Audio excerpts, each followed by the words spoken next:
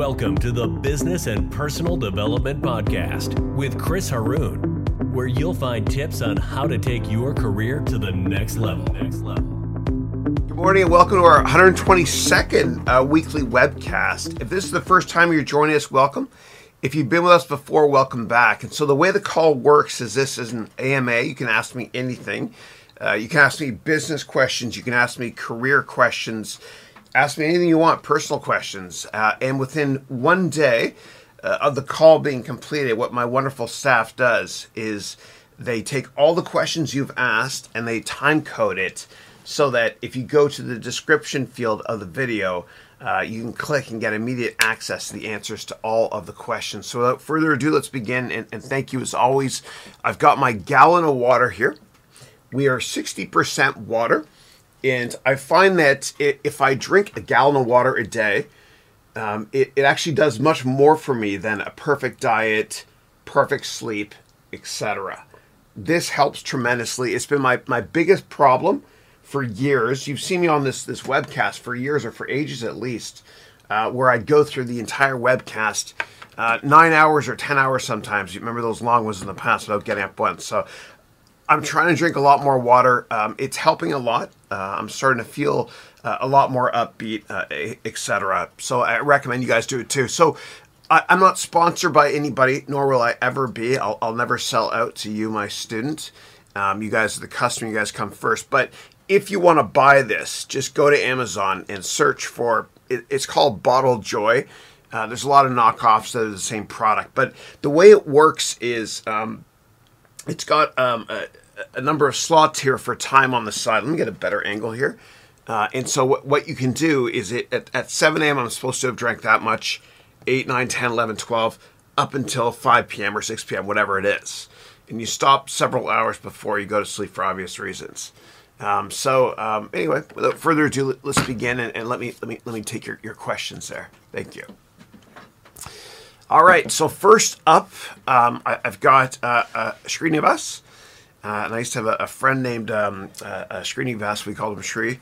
I'll call you Srinivas unless you let me call you Shri, though. Thank you. His name was Shri Sundarlingam. Very successful engineer. Went to University of Waterloo in Canada. That's Canada's MIT, or MIT is America's Waterloo. And now he's a big shot down here in the Valley. So Srinivas is saying, hi, Chris. Would you recommend people in their 20s to work in bigger companies or explore multiple roles in a growing, fast-paced startup? Yeah. So I recommend going to a startup only if you're excellent at one particular skill. Very, very good at it. So a lot of people in their early 20s go to startups in the tech sector because they love programming and they practice programming for years. They absolutely love it. Or they're very, very passionate about technology to the extent that they can sell it because they've lived it their whole lives, etc. So you don't want to be a jack of all trades when you go to a startup because at startups you have to hit the ground running because most startups never make it. For every Google, there's a gazillion other search engine startups that went nowhere. In terms of what to do when you're younger, you're not sure what to do. Well, I recommend that you get more of a generalist role if you're confused at first, working in a big company. And that way you can kind of learn the ropes and get exposed to different subsectors of business to the extent that you understand what you're most passionate about so that you can focus on what your purpose is or what you love doing the most. Now, it's hard to find your passion, especially when you're a lot younger. For me, I switched careers a gazillion times now until I finally found my ultimate passion, which is teaching. I love to teach. I'm passionate about this. But it's good to get exposed to many different subsectors of business when you're younger. Now, another thing you can do that I highly recommend is to set up networking meetings with people that work in various industries, and even networking meetings with people that work at the company you're currently at, so that you can get exposed. Think of me like a waiter. I'm exposing you to a lot of different careers, and that's what mentors do, many different mentors, so that you can ultimately decide what main course you want to have for your career, so to speak. Now, The best way to network is to, you can download this book of mine. It's called Networking to Get Customers a Job or Anything You Want. And you just have to go to my website to get that. And I'll show you that really quickly. I've set up a gazillion networking meetings in my life. And my Yodas that have helped me humbly in my life have been many people I've met through networking that have guided me down the right career path. So just go to my website, haroonventures.com, and then scroll down, and then you'll be able to download this book called Networking to Get Customers a Job or Anything You Want. Yeah. It's tougher though when you're younger and you're first getting started. You're not sure what your purpose or passion is, etc. But if you set up a lot of these networking meetings, you can hopefully find out what was the reason you were put on this earth career-wise. For me, what I did was I actually spent. I wanted to be a lawyer when I was younger. I don't know why. Maybe I saw a bunch of John Grisham movies, as well as A Few Good Men and Tom Cruise. I don't know, kind of motivated me in that movie. And then I went to a lot of networking meetings. And I met with a lot of lawyers. And then I thought to myself, I don't understand. Are you a jerk and then you go to law school? Or do they teach you how to become a jerk in law school? So I didn't want to become a lawyer. Unless you're a civil rights lawyer, then I love you and God bless you.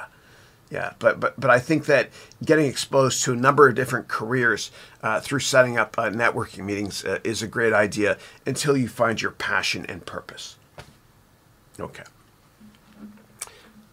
And you guys got to hold me honest to this, okay? Right now it's 8:00 and I'm on track. I'm between 7 a.m. and 9 a.m. here, but.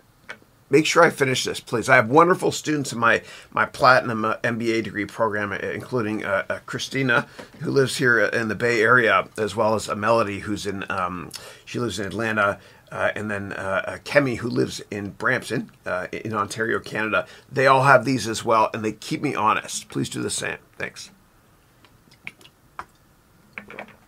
All right. It's heavy, man. Yeah. You got to work out while you do it, right? Oh my goodness. Anthony Curry, dude, it's been a while. I hope you're doing well. So Anthony, I think that Anthony, you're from Montreal. You went to go to Toronto because your fiance was there at the time you mentioned, and she worked at Blake's, which is a big law firm there. Good dude though. My people, Canadian. Yeah. Great. It's been about a year or more. Yeah. But Anthony wrote here, "Hi Chris, long time. I hope your year's off to a good start. Likewise. What would be good advice for a friend who recently received approximately $160,000 from selling their home? And they're wondering what to do with this sum of money. She has zero investing experience and knowledge." Yeah. So the first thing you do, the very, very first thing, is you make sure that you max out your retirement savings program every year. Now, you're based in Canada, and I'm assuming your friend is as well. So up there in Canada, where I'm from, it's called the RRSP, Registered Retirement Savings Program. And globally, every country has something like this. In America, it's called 401k. In Australia, it's called superannuum or something like that. Yeah. But you want to make sure that you max out that every single year. And so here in America, I think it's $18,500 per year. And what that means is you're allowed to save money and not pay taxes ever until you take that money out many, many years later. It's a great tax shelter. And if you max it out for 30 or 40 years, you should be worth millions and millions and millions in 30 or 40 years. It's true.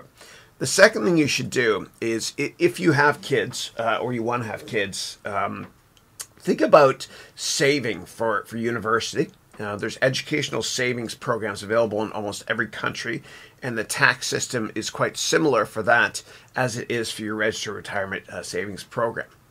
The next thing I would recommend after that, and I know your friend just sold her house, but the next thing I would always recommend doing is do whatever you can to make sure that you're not paying rent. So maybe if you can, roll it over into buying another house or apartment. If your friend here you mentioned, she just sold her place, has the means to do it. Now, it's hard to buy a house and an apartment when you're younger. For me, it took me until my 30s until I could buy my first apartment. So I had to save up for years and years and years. But it's an incredible investment. If you don't believe me, assume you're paying between $500 and $1,000 in rent every month. Multiply that by 12. Then multiply that by 30 years or 40 years. And then within Excel, and I'm happy to show you how to do this, have an interest rate or a return rate of 8 or 9%, and just run the numbers. You'll see that that's millions and millions and millions and millions of dollars within 30 or 40 years. That's what I would do. Then we invest in other asset classes. So Warren Buffett once famously said that you want to spend after saving instead of saving after spending. So what I recommend doing is have money come out of your paycheck every 2 weeks or whenever you get your paycheck, if you have the means to do so, and have it invested immediately in the markets, okay, and other asset classes. Out of sight, out of mind. Remember, Warren Buffett said, spend after saving. Now, when you have this money coming out of your account, what I recommend doing, and you can take my MBA degree program for more details, or any of my courses, and I have a course called the Complete Personal Finance Course that'll help you with this, and you can see it there on the bottom. Go here to be able to access those courses. Every course has a 30-day, 100% money-back guarantee, including my MBA degree program. So you got nothing to lose, everything to gain. But when you have money to invest, per my courses, I want you to invest in these asset classes: stocks, bonds, commodities, and then other. Okay, and other could include REITs, which is real estate, if you don't own your own house. Okay, and REITs are like a stock. REITs stand for Real Estate Investment Trust. And you might wonder to yourself, you're thinking, dude, I don't get it. Like, how do all these massive strip malls, who funds those things, or who creates these office buildings or these massive apartment buildings? Well, quite often they're created and funded by REITs, Real Estate Investment Trusts. And what you can do is you can go and look them up on Yahoo Finance. Go to finance.yahoo.com, type up REITs, and they're just like tickers, like stocks. You can buy them. And the law is usually that they have to pay out 90% of the profits every year as dividends. So do your research first on that. Now, when it comes to stocks, bonds, commodities, and REITs or other to buy, make sure that you don't have more than 20% in any one particular sector, so to speak, of your capital, okay, that you're investing. And I recommend never having more than 5% of your liquid net worth, meaning the money you have to invest, in any one particular stock. And I have plenty of tools to share with you that you can access in my courses and in my MBA degree program to help you with that. Again, you can go to this is new here for me, this address here to download my courses or my MBA degree program. As always, it's a 30-day, 100% money back guarantee. You've got nothing to lose and everything to gain. And thank you. Okay. Next up, I have got Anthony is saying, I know that you hate mutual funds, but we don't know who to trust. Banks, wealth managers, Wealthsimple. What would you advise? Yeah. So mutual funds are the biggest scams on the planet in the investing world. They're brutal, man. There are fees. Sometimes they disclose them, 2, 3, 4%, whatever. And then there are hidden fees, which they don't disclose. Plus, it gets much, much worse because in many countries, governments will reward you for being a patient investor by taxing you less on money you've made in less than 1 year. Okay, it's called capital gains tax. If you hold financial instruments, stocks, bonds, whatever it is, in many countries for more than a year, and then you sell it and you make a profit, you pay less in tax. That's lower capital gains taxes because governments want volatility to be mitigated in the markets because that leads to fear, panic, and all that stuff in unstable markets. So with mutual funds, what happens is you have a lot of portfolio managers that are chasing performance into year end so they can get a bonus. And when they chase performance, they buy and sell stuff. And not only do 90% of mutual fund portfolio managers underperform the S&P 500, but because they're chasing performance and buying and selling and buying and selling and buying and selling, they're creating these taxable events for you, so that when you file taxes through a K1 or whatever kind of a accounting form you receive from the mutual fund company, you end up paying a lot more in taxes than you should be. So the bottom line there is check out ETFs, exchange traded funds, and I'll show you quickly on how to do this. So never pay for any finance software, please, or anything that's going to tell you exactly what stocks to buy. What I recommend you do is you go to finance.yahoo.com. I used to spend thousands of dollars in my hedge fund every month, and the hedge funds I worked at in my career on Bloomberg software. Biggest waste of money ever, because you can get all that stuff here for free. Now you know I'm not sponsored by anybody, nor will I ever be. Okay. All right. So what you can do is you can type up ETFs here. So for example, you've got the S&P 500 ETF. SPY is the ticker, and whenever you look up, and I'm going to go and get my face off here in the corner. It's like a Canadian thing to say, there's a face off in the corner, so you can see that the picture much, much better. There we go.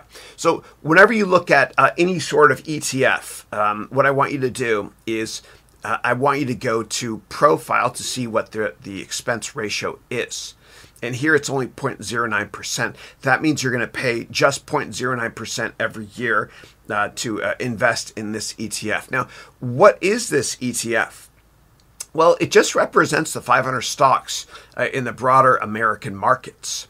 And so if you click here on holdings, you can find out that there's 12 major categories for the S&P 500, which represents the broader U.S. markets. So in this case, technology, for obvious reasons, keeps becoming a bigger percent of the U.S. economy and the U.S. markets, 24%. So if we scroll down to see what the top 10 holdings are in the S&P 500, this is ticker SPY, the ETF for the S&P. We see here that it's very tech heavy for obvious reasons. And then eventually we get an automotive company here, which is basically driving a computer car, which I love. Then you've got an insurance company here, more or less, with Berkshire. That's Warren Buffett's company. Healthcare, and then finally a financial services company. Now, there's other kinds of ETFs that you can invest in as well. You can invest in commodities too, like gold, GLD.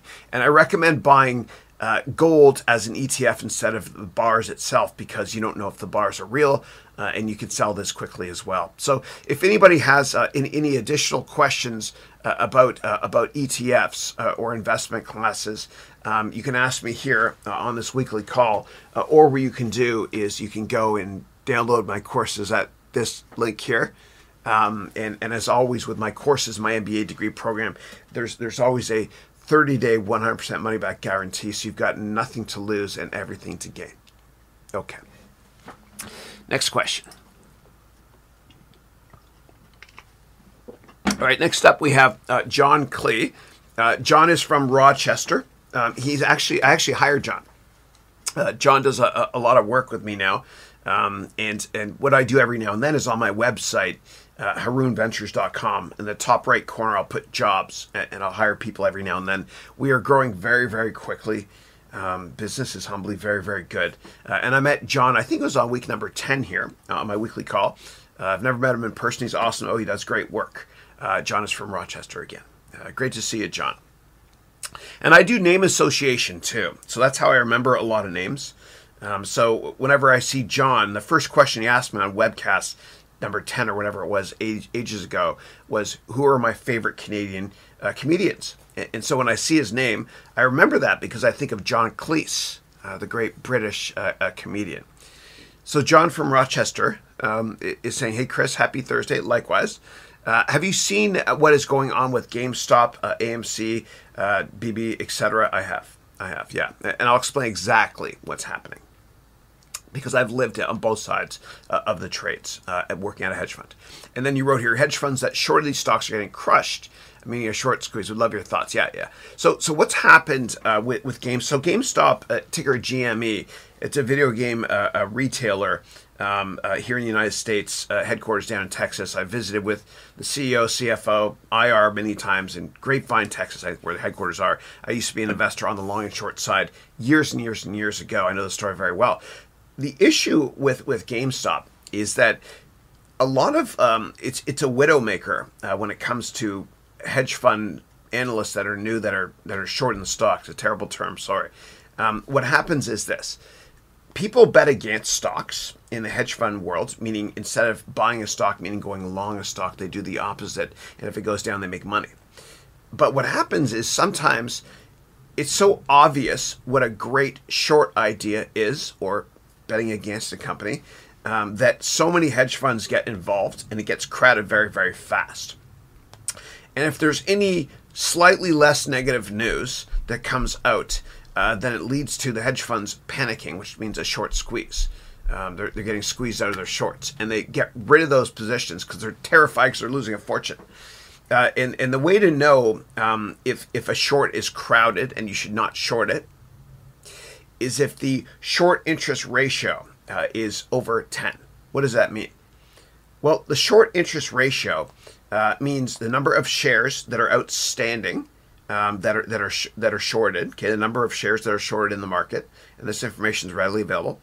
The short interest ratio means the number of shares outstanding in the market that are shorted. That's the numerator, divided by the average daily trading volume. So if a company trades only 100 shares a day in volume, but there's 1,000 shares that hedge funds are short, then the short interest ratio is 1,000 divided by 100, which is 10, which means it would take 10 days of volume on the market to cover all of that, the shorts for the hedge funds. That's a short interest ratio, and that's very high. And you should never, usually without doing your research, short a stock that has a short interest ratio above 10. Because what happens is this: if any slightly positive news comes out on the stock, or slightly less negative news, then everybody panics in the hedge fund industry. So how do you know, aside from a short interest ratio, if all the bad news is priced into a stock already? Well, the simple rule is this, okay? And you have to do your own research, obviously, and look at many other factors. But if a stock goes up on bad news, or if a stock goes up on slightly neutralish news, then that could mean that it's a crowded short. Too many people are in it, right? So again, if a stock goes up on bad news, or if a stock goes up on neutralish news, then that means that it could mean that it's a crowded short, and everybody that wants to short it already has, and everybody that wants to sell that stock already has. So let's talk more about GameStop. So GameStop has been an obvious crowded short for hedge funds. It's a widowmaker for years. And the reason is because many of us know that going to a store and buying a video game is not something we're going to see a gazillion years from now.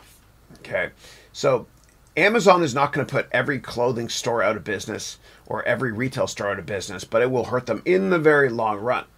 Now, when it comes to the video game sector, in the very, very long run, we'll probably be downloading more games rather than going and buying them from GameStop, which hurts GameStop, obviously, because not only does GameStop sell games, but they sell used games as well.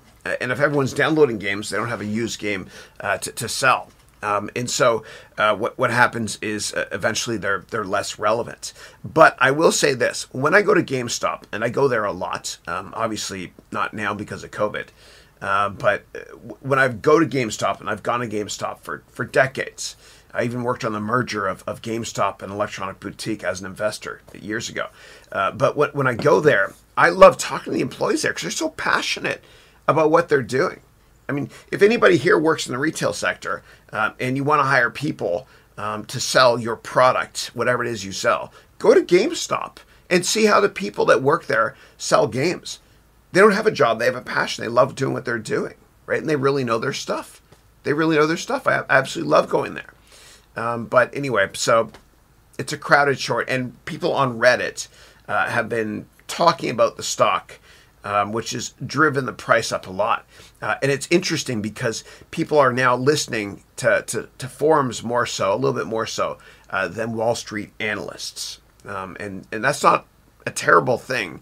But I think the best thing you can do is to always do your own research when you invest in stocks. And what I'll do is I believe that it's incumbent upon me and other people that teach business not to give you a fish, but to teach you how to fish. And so what I want to do right now, give me a second, is I want to show you one of the many frameworks that I provide and this is not one of them, I provide my MBA degree students.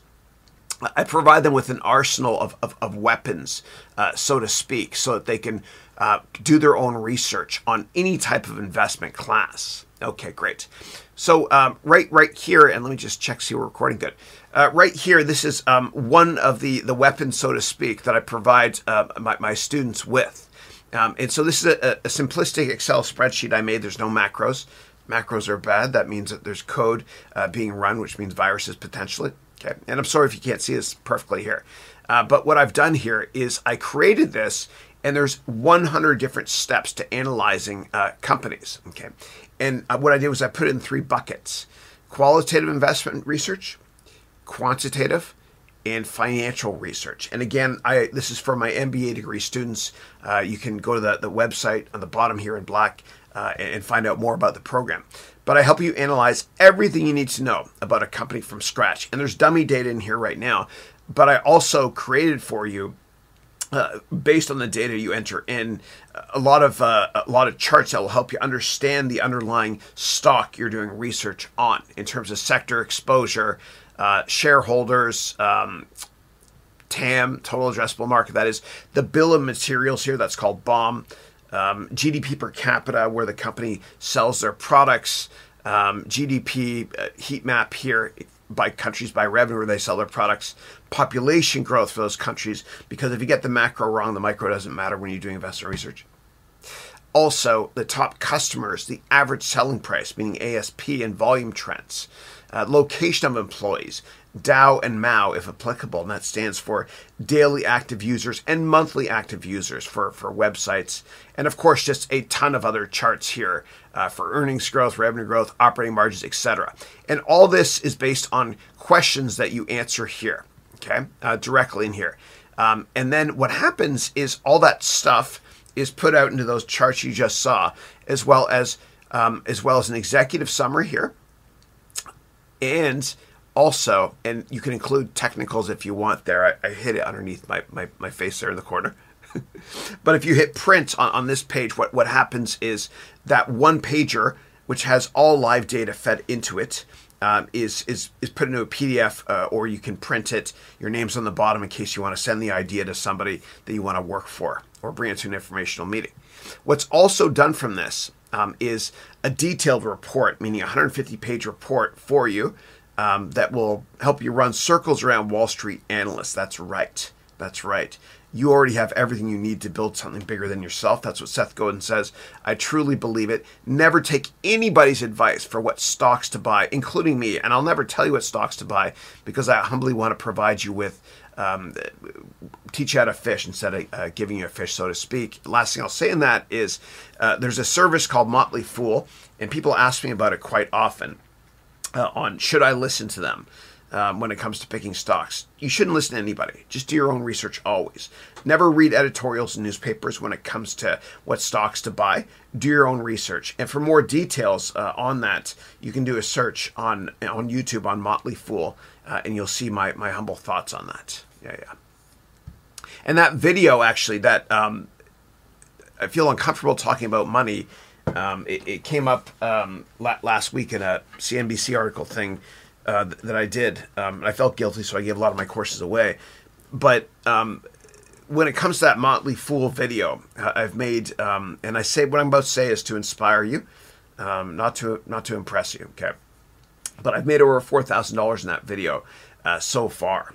And I released it less than a year ago. It's one of my 3-minute vlogs, whatever, on YouTube. I guess because people buy ads on it.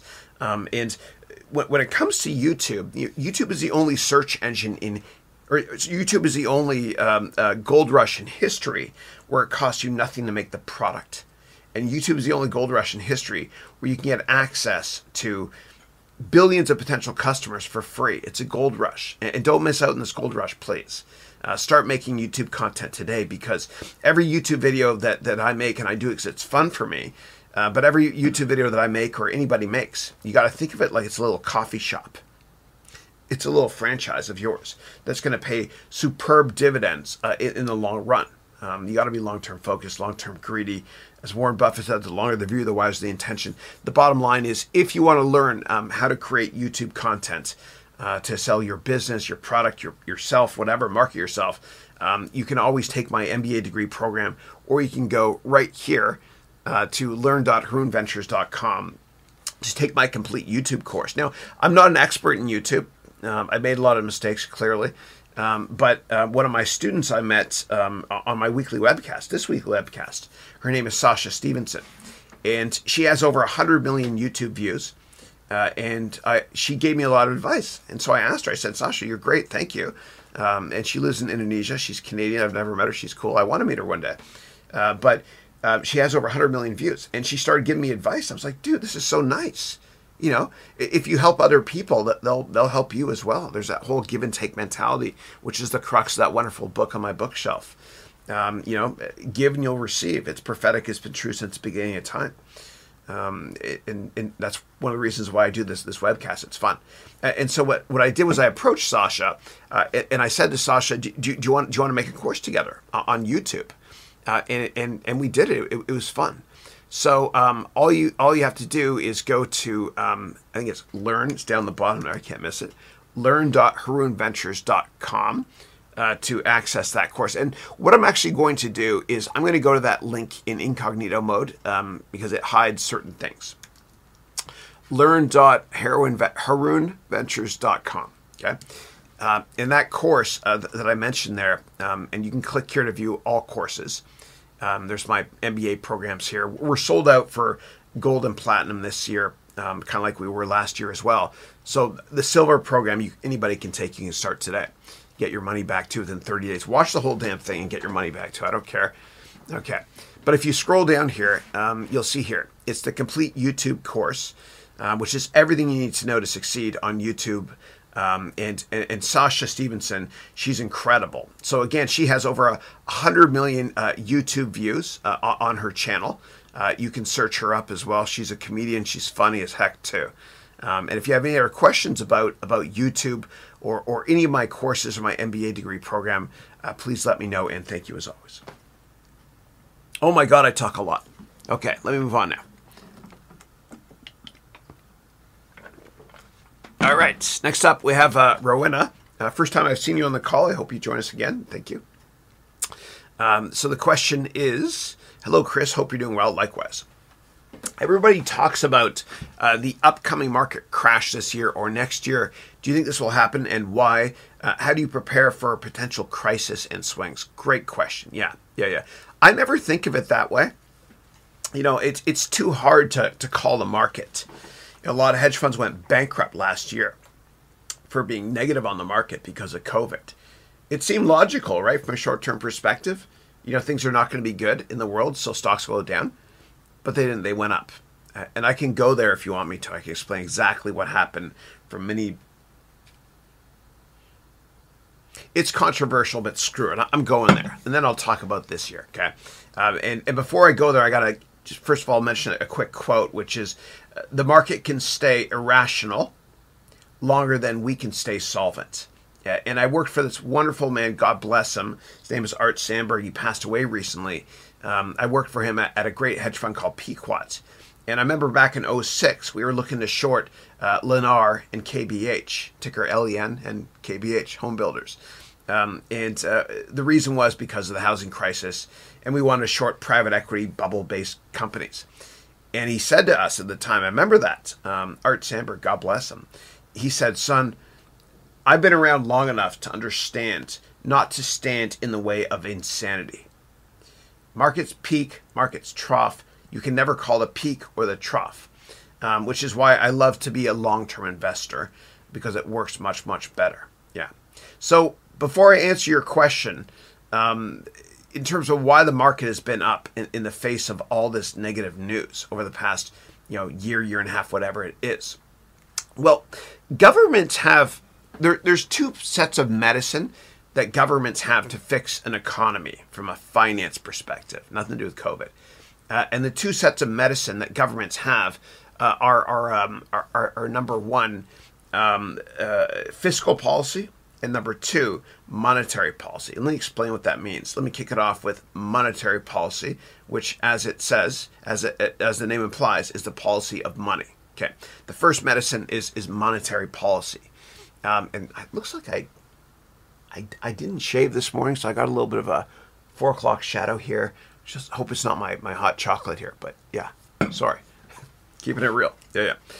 So monetary policy is the policy of money, and that means that governments, when they're worried about the economy, they cut interest rates. And the way they do that is as follows, okay, monetary policy. Let me first of all talk about a ridiculous example, a grocery store, okay, before I talk about the policy of money. This will make more sense in a second. So when you go to the grocery store and you buy avocados, for example, and you go there, they're $1 each, let's just say for fun. And you go there one day, you see they're $3 each. And you're like, dude, I don't get it. Why are avocados more expensive now? And so you go to the store manager and you say, store manager at Trader Joe's or whatever store we all shop at, why is it that the price of avocados has gone up materially in the past couple of days or so? And the store manager tells you, oh, yeah. It's because we import avocados from Mexico, and there's been a drought there. And so because of the drought, fewer avocados are being grown. So the supply of avocados is down, but the demand for avocados is constant because the Super Bowl is coming up and everyone wants to make guacamole, okay, which is from avocados, yeah. And so you're like, okay, I get it. Okay, so there's less supply of avocados, but demand for avocados has been unchanged. So that's why the price goes up. That makes sense. Okay, good. I get it. Okay. Back to monetary policy. So the store manager of the United States is the person in charge of monetary policy, the store manager of money for the United States. Okay, and that person is called the Federal Reserve Chairperson. Okay, and that they control the policy of money, the amount of money out there. In Canada, it's called the Bank of Canada.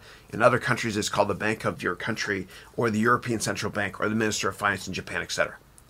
So the store manager for money in a country, in America, it's the Federal Reserve Chairperson. What they do is they control the supply of money. And they do it just like the avocado example. So when the government wants to slow down the economy or make it better, what they can do is they can change the supply of money. And so if there's less money out there, then what happens is the price of money goes up. Okay? We mean the interest rate goes up. And if there is more money out there, that means the supply of money, like the supply of avocados, is bigger, and the price of money, or the price of avocados, goes down. Okay? And the price of money is based on the interest rate. So here's how it works. Let's pretend, and remember, we're talking about the first kind of medicine to fix the economy, monetary policy. We'll come to fiscal in a second, okay? And yes, this does impact the stock market big time. Okay, so let's pretend that I'm the government. I'm the U.S. government, okay? And you're all consumers. And I have a bond. And this bond is just debt. It's like you getting a loan, but it's for a country. Or a big company too. I'm the government, and I have this bond, and I'm going to sell it to you. Why are you going to buy it? Well, because there's an interest rate on it. You'll make money. It'll be a good deal, and because it's U.S. government, you trust them. Okay. So here's this bond, and you're a consumer. All of you on this webcast, you buy this bond because it's a good investment. In return for taking this piece of paper, this bond, I take your money. Okay? Thank you. Now, I take that money, and a lot of it I take out of circulation. And some of it I use to build, bridges or defend the country if there's a war, God forbid, etc. Okay, so a lot of this money is out of circulation. So all of a sudden, there's less money out there. So what that means is interest rates go up. The demand for money goes up. There's less of it out there, man. So and basically what happens is when the government wants to slow down the economy, they'll do that. Okay, they'll sell bonds. In return for you getting the bond, you give me your money. I take it out of circulation. Now there's less money out there, and interest rates go up. Now, the inverse is true too. When the government wants to stimulate the economy or help it, what they do is they buy back bonds, right? So what I do is I take some of this money and I buy your bonds back from you, okay? And then what happens is you give me the bond back, I give you money, okay? And so all of a sudden there's more money, like there's more avocados out there in society.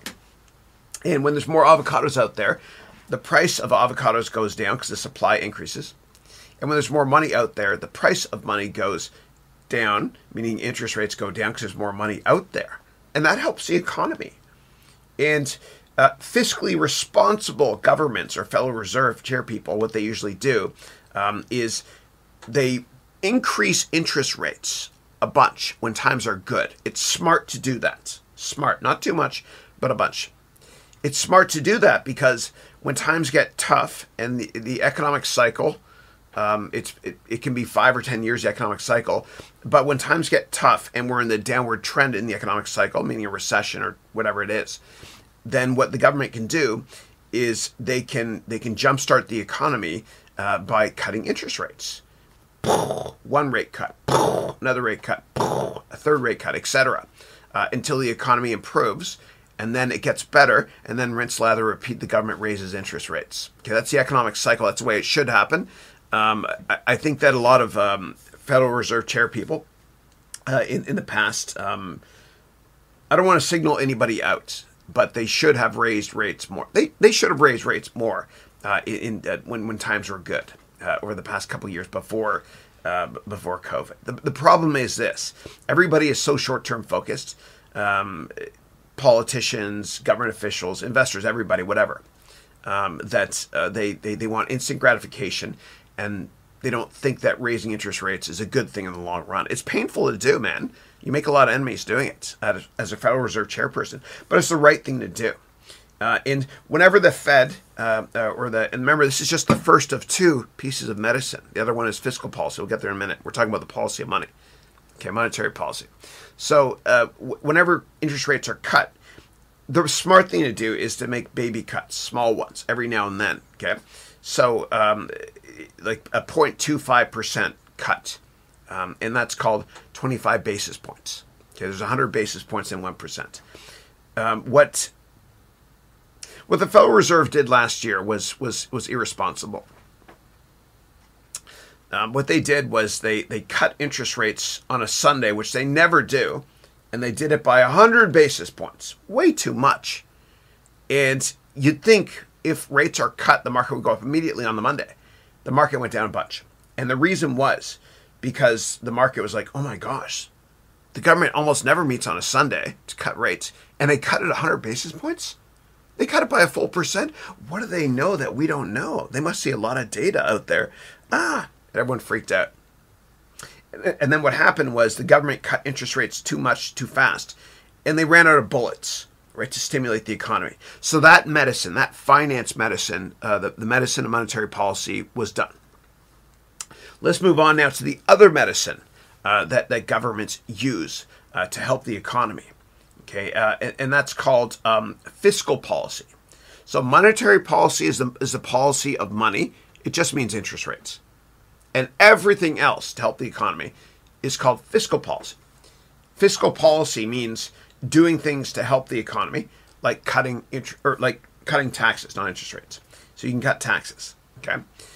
Or what you can do is you can create stimulus programs, where you can cut a check for every American that needs it, or every person in the world, depending what country you're in, that needs it. Or what you can do is you can start these big construction government-sponsored projects, like highways, for example, which really stimulated the U.S. economy with the Highway Act in the 50s and 60s. Yeah. So that's what you do. When you run out of both sets of medicine, then things get crazy. Things get crazy. Desperate times call for desperate measures, and governments start doing things they've never done before, or they rarely do. So, for example, in 2008, when we were within 24 hours of bank machines not working, what the government did was they made it illegal to short 800 stocks, right? Like a lot of banks I was short, and I never covered, right, until the next year at least. Thank God. Yeah. They do stuff like that. Or they take away certain freedoms, whatever it is. Yeah. And the whole world right now is moving a little bit more left-wing, in my humble opinion. Since I was a baby, when I was born, President Nixon went to China. He did some good things there, opening up the market. And my whole life, the whole world's becoming less socialist, a little bit more capitalist. Up until the past year, it's going the other way, which does worry me. I hope that we get a lot of these freedoms back.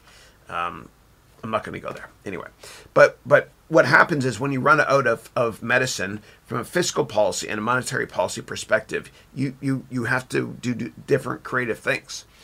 And so I'm not saying this did happen or didn't happen, but maybe it did. I don't know. But I'm going to talk about, okay, if you're a government, and I'm not going to talk about the U.S. government in general, I'm going to talk about governments globally. I don't want to get myself in trouble here for surmising what I think might have happened. But if you're a government and you run out of monetary policy and fiscal policy bullets to jumpstart the economy, what do you do next? It's scary, right? It is. Well, maybe you think to yourself, well, what could I do to make people feel more wealthy and better about themselves, and to maybe start spending money to help the economy? Well, if I made everybody's net worth go up a lot,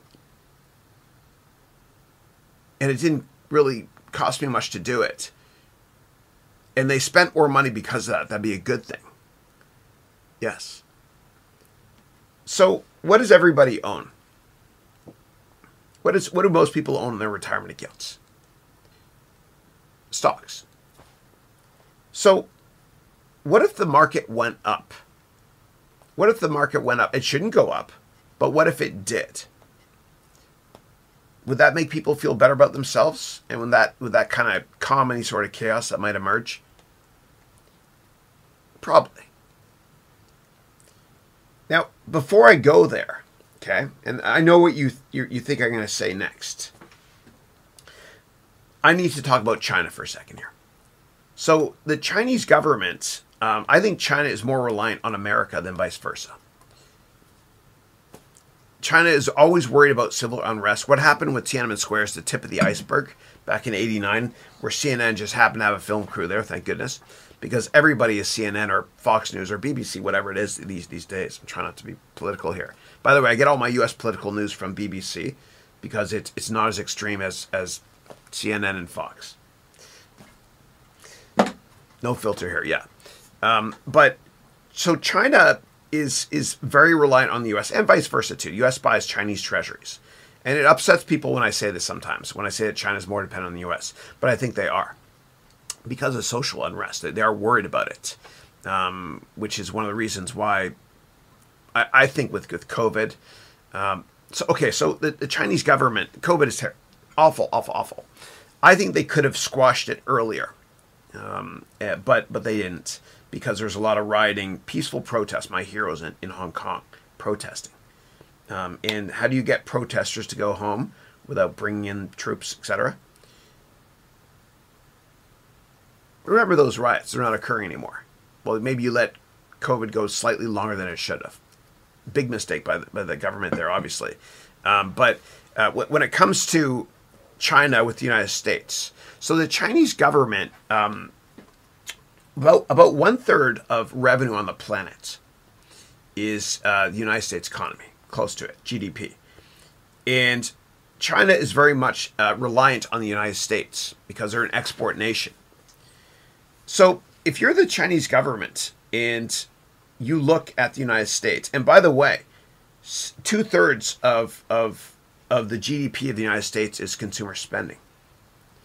How do you make consumers spend more to stop crazy social unrest globally, or China, whatever it is? Well, maybe if the market goes up. So would it be too far-fetched to think that certain governments, I'm not going to say which ones, may or may not have purchased the most shorted stocks or whatever it is and forced the market to go up?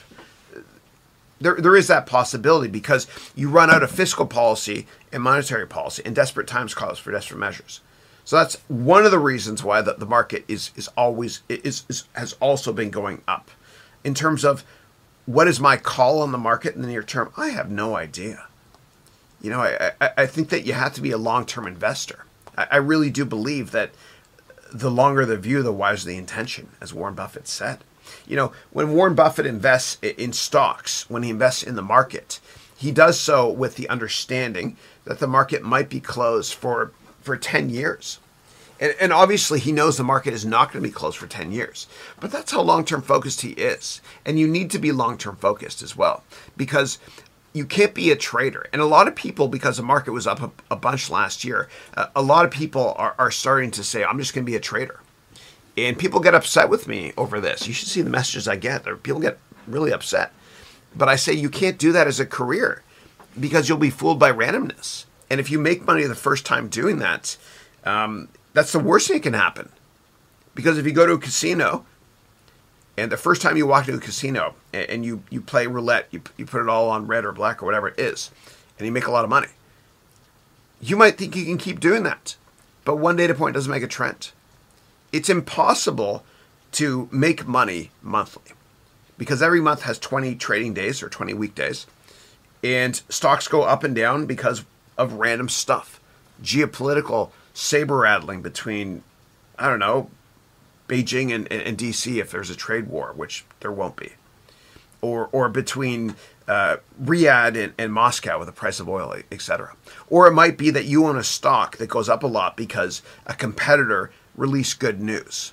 Or some people on Reddit started talking about things to push the stock going up. You can't control the near term. There's a great book by Nicholas Taleb called Fooled by Randomness. A lot of people that want to trade now are being fooled by randomness. Please don't do it. Please look at fundamentals first, valuation second, and technicals a distant third. And this is why when I teach in my finance courses and my MBA students, that's why with the, and this is one of the many arsenals or weapons in your arsenal I provide, or templates or frameworks I give my MBA degree students. But this is why when you create a one-page report, never buy a stock until you create a one-page report. You put fundamentals first, valuation second, technicals last. Okay, and some of you might remember this from some of my other courses, but the difference here is I have 800 independent variables from the spreadsheet that feeds into this directly, and then you can hit print and print it up as a PDF or a one-pager. But I put technicals last. And I even give you the option of hiding technicals from this entirely. But if you look up here, and I apologize, it's kind of tough to see, but all of the investment research steps, I have 100 of them. The very last one here I put is technical analysis. The very, very last one, because there is demand for it. And yes, it makes sense to look at technicals to be able to take a little bit of profit if a stock is overbought. But your core position, your core investments should be very, very long-term focused based on what I teach here. Yeah, so anyway, hopefully that answers your questions. If you have any follow-up questions based on that, please let me know. The bottom line is, please don't be a trader. Please don't be short-term focused. Please be very, very long-term focused. Thank you. It's raining outside. It never rains here. So what I'm going to do, give me a second. I'm just going to go and close this window here. Oops.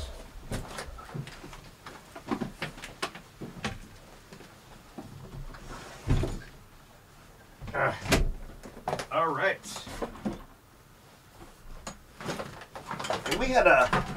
we had a massive windstorm here, and what happened was it freaked me out, man. We have redwoods in our backyard. I live in California here, but what happened was my son and I were looking outdoors at how crazy windy it was, and we saw a massive redwood fall. And it fell, and it went onto 2 properties. It was a disaster, yeah. A lot of wind here. Yeah,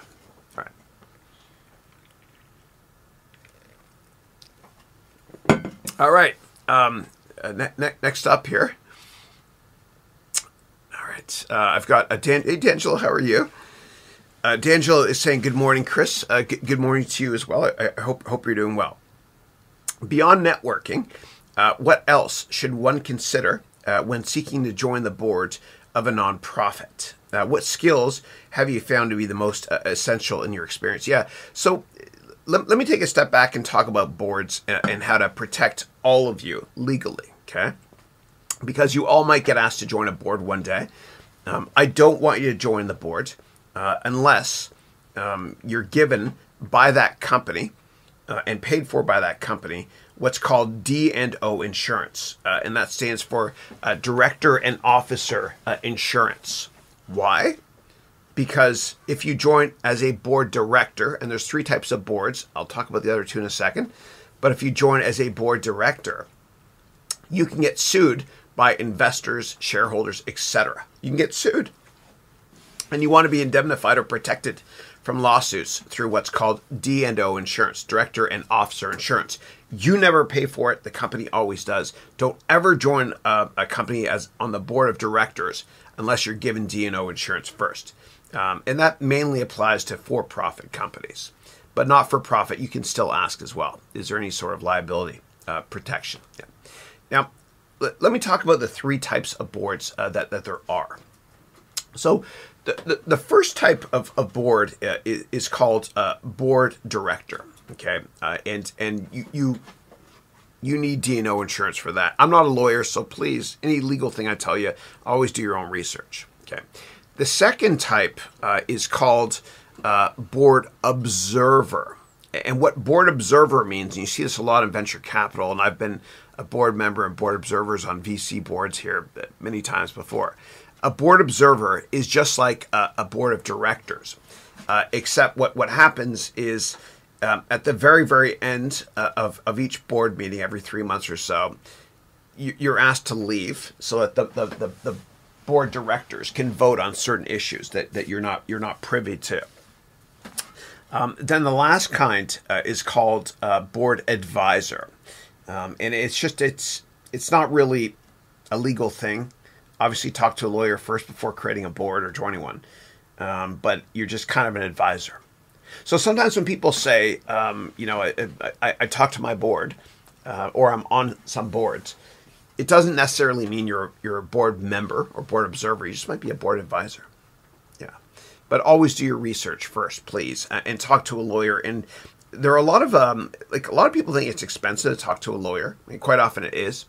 But there's a lot of websites you can go to now to rent a lawyer for $15 for a half-hour call or $30 for a 30-minute call. And so this is what I do. And let me show you what I do. And I'm not endorsing this firm at all, but I do pay this firm a bunch of money. All right, so it's called LegalZoom. Okay, and this is how I've done my copyrights, trademarks, incorporations, etc. Oh, they just changed their website. I like the old branding better. What you can do is you can talk to any kind of lawyer you want to here. An estate lawyer for your trust, intellectual property. And I haven't done patents. I've done tons of trademarks, copyrights here, and other stuff as well. Registering your company as an LLC for whatever it is, or get advice on joining a board, whatever. You can go here. It's $30 for a half-hour call with a lawyer. It's not bad. They speak really slowly, though. Dude, I've gone like an hour today without one dad humor. Okay, so you got to cut me some slack there. But I recommend just speaking to a lawyer first before joining a board. In terms of how to join boards in general, just network aggressively. And so I've got this book here on networking. You can go to my website, haroonventures.com, to download it for free. It'll help you to be able to network to take your career to the next level, so to speak. But usually you have to have a bit of experience in a certain sector before you're asked to join a board. Yeah. But I really do believe in the whole, give and take mentality in life. Some people call it karma, some call it karma synchronicity, call it what you will. But there's this great book down here called Give and Take, written by Adam Grant. The bottom line message of that book is that the poorest 1% of people in the world are givers. People with beautiful souls, like Mother Teresa. I love her. When is Hollywood going to make a movie about her? I'd love to see it. She's the best. The middle 98% of people in the world are takers. Most people are takers. Most people are avaricious. They just take their whole life. And then the top 1% of people in the world are givers. Okay, I mean, a lot of billionaires. They're givers. They helped other people along the way. I'm not saying because you have a lot of money I respect you, but it's something you can quantify. Give and you'll receive. It's prophetic. It's been true since the beginning of time. If you help people, they will in turn help you in the long run. That makes you feel good about yourself too. Yeah. That's how you join boards. You help people in the long run. They'll return the favor. All right, and your goal is I'm a pretty competitive guy, especially for my students. I'm a pit bull and a pork chop for my students. I'll do anything. I'll walk through walls to make them successful, but I'm very, very competitive. So when I'm on boards, my biggest goal is to get the first call from the CEO when she or he needs help. That's the measure of a great board member, by the way, or board observer or board advisor. Is you get the first call from the CEO when they need help. And I always thought of myself humbly as a prosthetic extension of the management team, to the extent that I wanted to help them as much as I could. I want to help. And I think that in board meetings, you don't talk unless you can help. And so I introduced my CEOs of my portfolio companies. I was on the boards up to tons and tons of different CTOs to customers. Yeah. All right, next up. All right, let's see what we got here. Oh, and I see Michael Reynolds. I see you there, Mike. Michael, I gotta thank you from the bottom of my heart, brother, for that donation you made to that charity that I started. Thank you. God bless you. And not only that, but the message that you left me on that GoFundMe site. Thank you. God bless you for that. Thank you. From the bottom of my heart. Not just the money. Thank you. The message that both touched my heart big time. Thank you. Thank you. I hope you're doing well up there in Sonoma, and hopefully it's not as crazy, rainy, windy as it is there as it is for me here. Love you, brother. Love you. Cool. All right. And let me actually go. So I'm going to go to the bottom here to Michael's comment, and then I'll come back and answer more. Michael said, and Michael started a wonderful charity up in Sonoma. And Michael, if you ever wanted to, and you know that you get all my courses for free forever, and everybody that's in your charity forever. You do great things, brother. If you ever wanted me to profile your company here, let me know from a case study perspective. Thank you. So Michael's saying, good morning, Chris.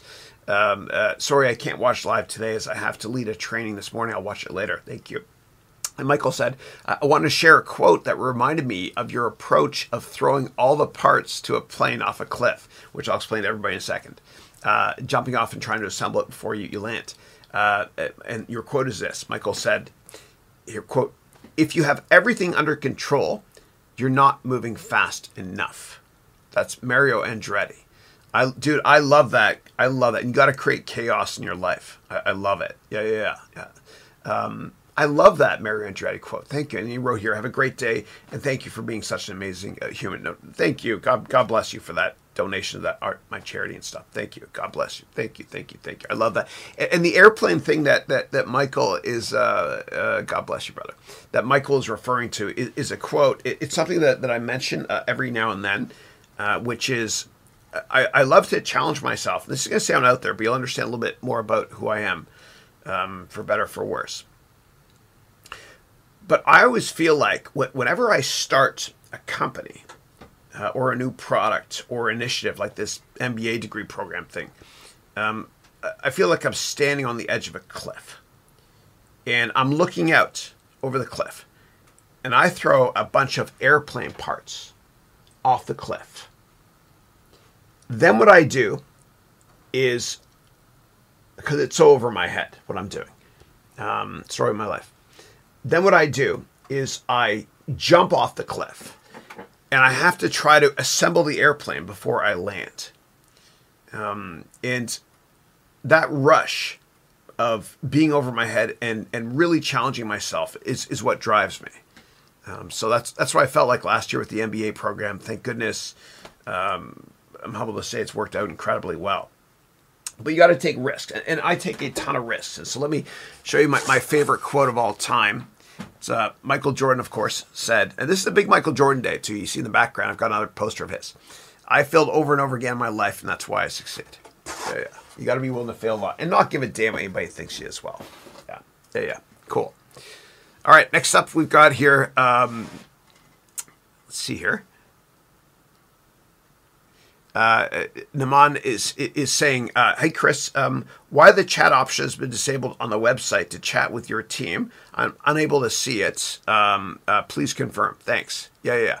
You can always send a message to us, and it's listed in the FAQ section, I think, on my website too. You can always email 2 emails. One is support@haroonventures.com, and then the other one is admissions." At haroonventures.com. And let me show you the customer support product we use in case other people watching this want to figure out a way to upgrade their support process. Okay, so let's say that you're a smaller company and you're starting to get a lot of inbounds, or even a medium-sized or large company, and you're like, dude, we're having growing pains. How do we simplify customer support? I'll show you what we do. I have nothing to hide. I show you everything always. So what I use is a product called Freshdesk. So I'll go there with you. Freshdesk.com. Okay. Customer support right here. And then what I do is you can log in as or you can send a message to me. It's Haroon. Give me a second. haroonventures.freshdesk.com. Okay. But you can always email support@haroonventures.com. I just want to show you how this works. Okay. So yeah. Okay. Log in. Great. Okay. Yeah. All right, come on, log in. It's killing me. Here we go. Good. Okay, great. So the way it works is you submit a ticket, right? So right here, I just received somebody. It sent a message, and it might be you. Okay. Yeah, and I'm not going to open that. Might be more of a personal message there. But whenever I get messages, this is how I respond to them. And then what I can do is I can forward them to different agents, right? Or other people I work with and mark them as open or closed. So whenever you send an email to support@haroonventures.com or admissions@haroonventures.com, it comes right to here directly. Freshdesk.com. I'm not sponsored by anybody, but that's how I manage customer support. Yeah. All right. And I streamlined my process because I found that before I did so, I was all about, you know me, I give, whatever it takes. I don't care about profits. But profits follow because I do what I love doing. But up until not too long ago, I hired a company actually to help me with customer support, to streamline it, and to create what's called a wiki, okay, meaning just a bunch of questions people ask. And for every question I got from students, every question I got on all platforms, it would cost $5.80 to respond to each platform, or to each question. That's a lot. That eats into my profit margin big time. And that's just what happened. I would spend an insane amount of time writing answers, yada, yada, yada. We streamlined the process. We created a wiki, meaning a document with just general FAQs that customer support reps can use. And now we got it down to $1 per question, which is pretty good. It's pretty good. Yeah. All right. But a lot of video game software companies, if they get 2 customer support calls, they lose money on that product. Yeah. All right. Next up, Michael Young is saying, "Hey Chris, how are you? I'm great. I hope you're doing well. I hope you're doing great." You wrote, "Thank you for the free courses you gave on LinkedIn a couple of days ago." My pleasure. My pleasure. We had an insanely high number of people download the courses, which means from a customer support perspective, I ended up losing a lot of money. I don't give a damn. But my team, I told them, get ready, man, for an inbound, tons more questions. Yeah. Last time I did that was, and it was into the six figures. I mean, the number of courses people download. Last time I did that, it was over 1 million in a day during March of last year. And one of the reasons I did is because I care. And when people downloaded my courses for free, what I did was I prefaced it with, please donate to United Way. And I'll show you exactly how I did it. And a lot of people think I'm a little bit out there for doing this, but I don't care. I want to help. So what I did was, if you go to LinkedIn, go to my LinkedIn page, people were able to download all 10 of my courses for free, tons of them. I want to do more, but Udemy only lets you do 10 at a time now. But I'll show you exactly how I advertise this. And I use color as well, right? So if you're going to use, if you want to create a post that you want everybody to see, you got to look at the color wheel and use colors that are opposite each other, okay? So in this case, I used yellow and purple, which are more or less opposite each other. Here it is here, okay, yeah. And so what I did was I said, for the next 3 days, my courses are free, whatever. And then what happens is you click here to get it. And it's just a Google Doc. And then I wrote here, the only thing I ask is that, and for anybody that downloaded these for free and didn't donate, please donate today. If you have money. If not, I get it. That's cool, man. Donate later in life. But I asked people to donate here to UNICEF for kids with COVID, etc., or to local charities that you have. These coupons don't work anymore. Udemy doesn't allow you to do it for more than a certain amount of time and a certain number of coupons. Yeah. But I'll find another way to give you guys everything for free again. I promise you. Yeah. So thanks for that. But in terms of the color wheel in general, let me show you what I mean by that. 'Cause from a graphic design perspective, this might help you a lot. I'm going to spell color the correct way, the Canadian way represents. Color wheel. So Isaac Newton discovered this right after he discovered gravity. When he put light through a prism and wrote "Dark Side of the Moon." Sorry. But basically, what the color wheel means is you take colors that are opposite each other, and you put that on your thumbnail, and it attracts the eye. And if you go into a candy store, you'll notice that a lot of candy wrappers do this as well. Like Nerds Candy has pink and green in the same package, right? Speaking of a nerd.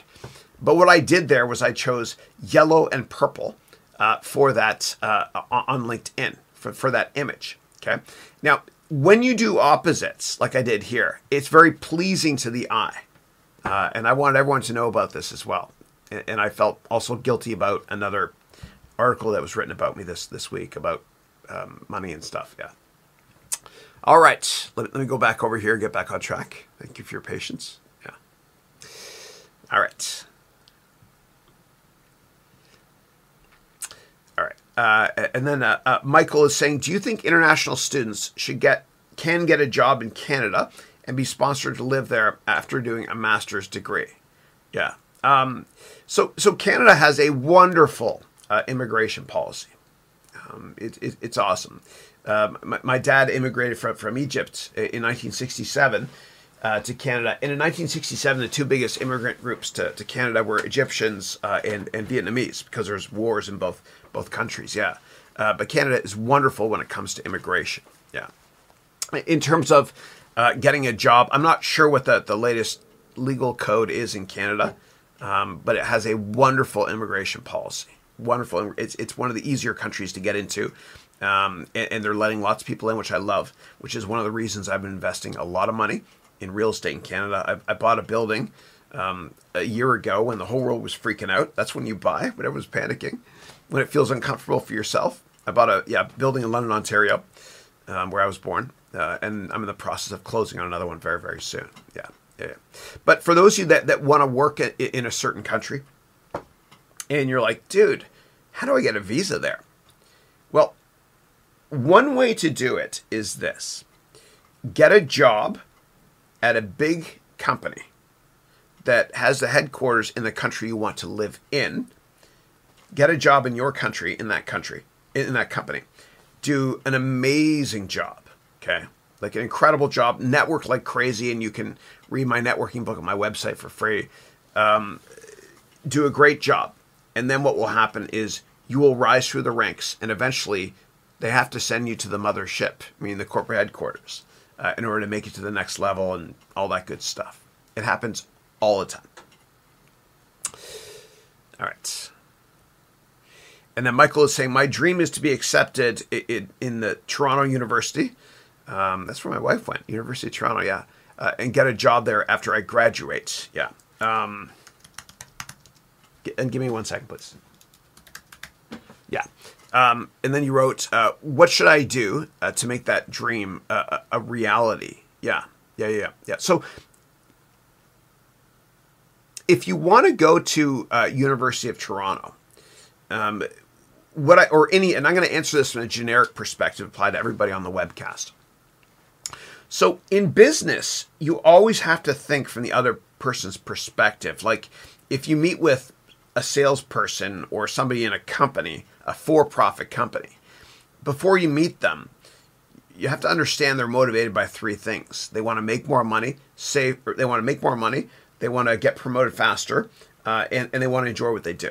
And so you go into that meeting being able to attack one of these three categories and help them in their career, meaning give. Oh my God, I said give a lot there. Give and you'll receive, right? It's the crux of this great book called Give and Take by Adam Grant, which I love. You got to read it, please. But when it comes to somebody that works at admissions at a university, you have to think of it from their perspective. What are they trying to do? Let me get inside their minds. Well, what they're trying to do is they're trying to create a very diverse student body. Okay, it's not just about people with great grades or great, standardized test scores, which doesn't apply in Canada because Canada's never had the SAT, nor should they. That's why I love it. And the SAT is getting phased out finally. Yay. So you have to diversify the student body. How do you do that? Well, in your the essay to get into that university or any university, you have to talk about how you're different. What makes you interesting, inspirational, and different. Remember those three words. That's what I teach my MBA degree students. What makes you different or unique, inspirational, and interesting. Write that down. Unique, inspirational, interesting. This one's key. Unique, being different. How do you diversify the student body? So for me, when I wrote applications years ago, I lived in Cuba for a while. I went on exchange, and I knew that no one would have that on their application. And I went to school, University of the United States, and I knew at the time it was a risk. No Americans were allowed to go to Cuba at the time. So I wrote about that, how I went on exchange in Cuba, and I knew it was a risk. If you're very, very right wing, you might hate the fact I did that. But if you're more left wing on an admissions committee, maybe you are. I don't know. Maybe you'd like that sort of thing. I don't know.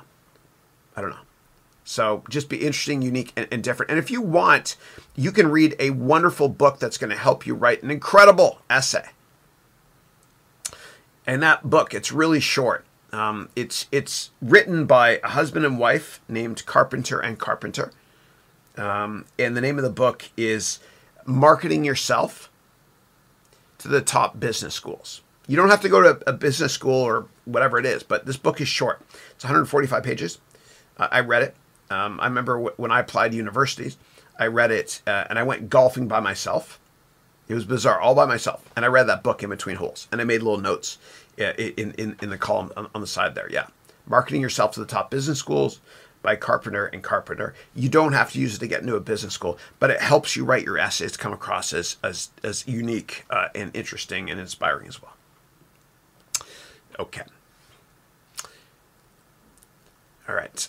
Next up, Siddharth. Hey, Siddharth is saying, hey, Chris, hope you're doing well. likewise. Today I'd like to talk to you about how to keep oneself motivated in what do you feel you're lacking the motivation. Okay. So the question is, how do you increase your level of motivation? Motivation specifically to go to work and just progress through each day. Yeah. So what I would say is if you're having problems going to work and you feel super unmotivated, it might mean that you're burned out. And one of the biggest lessons I learned when I first started working, when I worked at Goldman Sachs, I had this wonderful client from Manulife. Her name was Rhonda Chang in Toronto. Love her. And she said to me, Chris, the most important thing I can tell you in your career is the day you get back from your vacation, open up your calendar, look 6 months out and book the next vacation. And she said that to me so that I don't burn out. And it's interesting because I was watching National Geographic years ago, and they had this gazelle that was being chased by a tiger or a cheetah in Africa. And what they did was they were monitoring the blood pressure and everything of the gazelle, and they made sure it didn't get caught by the tiger, of course, or cheetah. And they noticed something.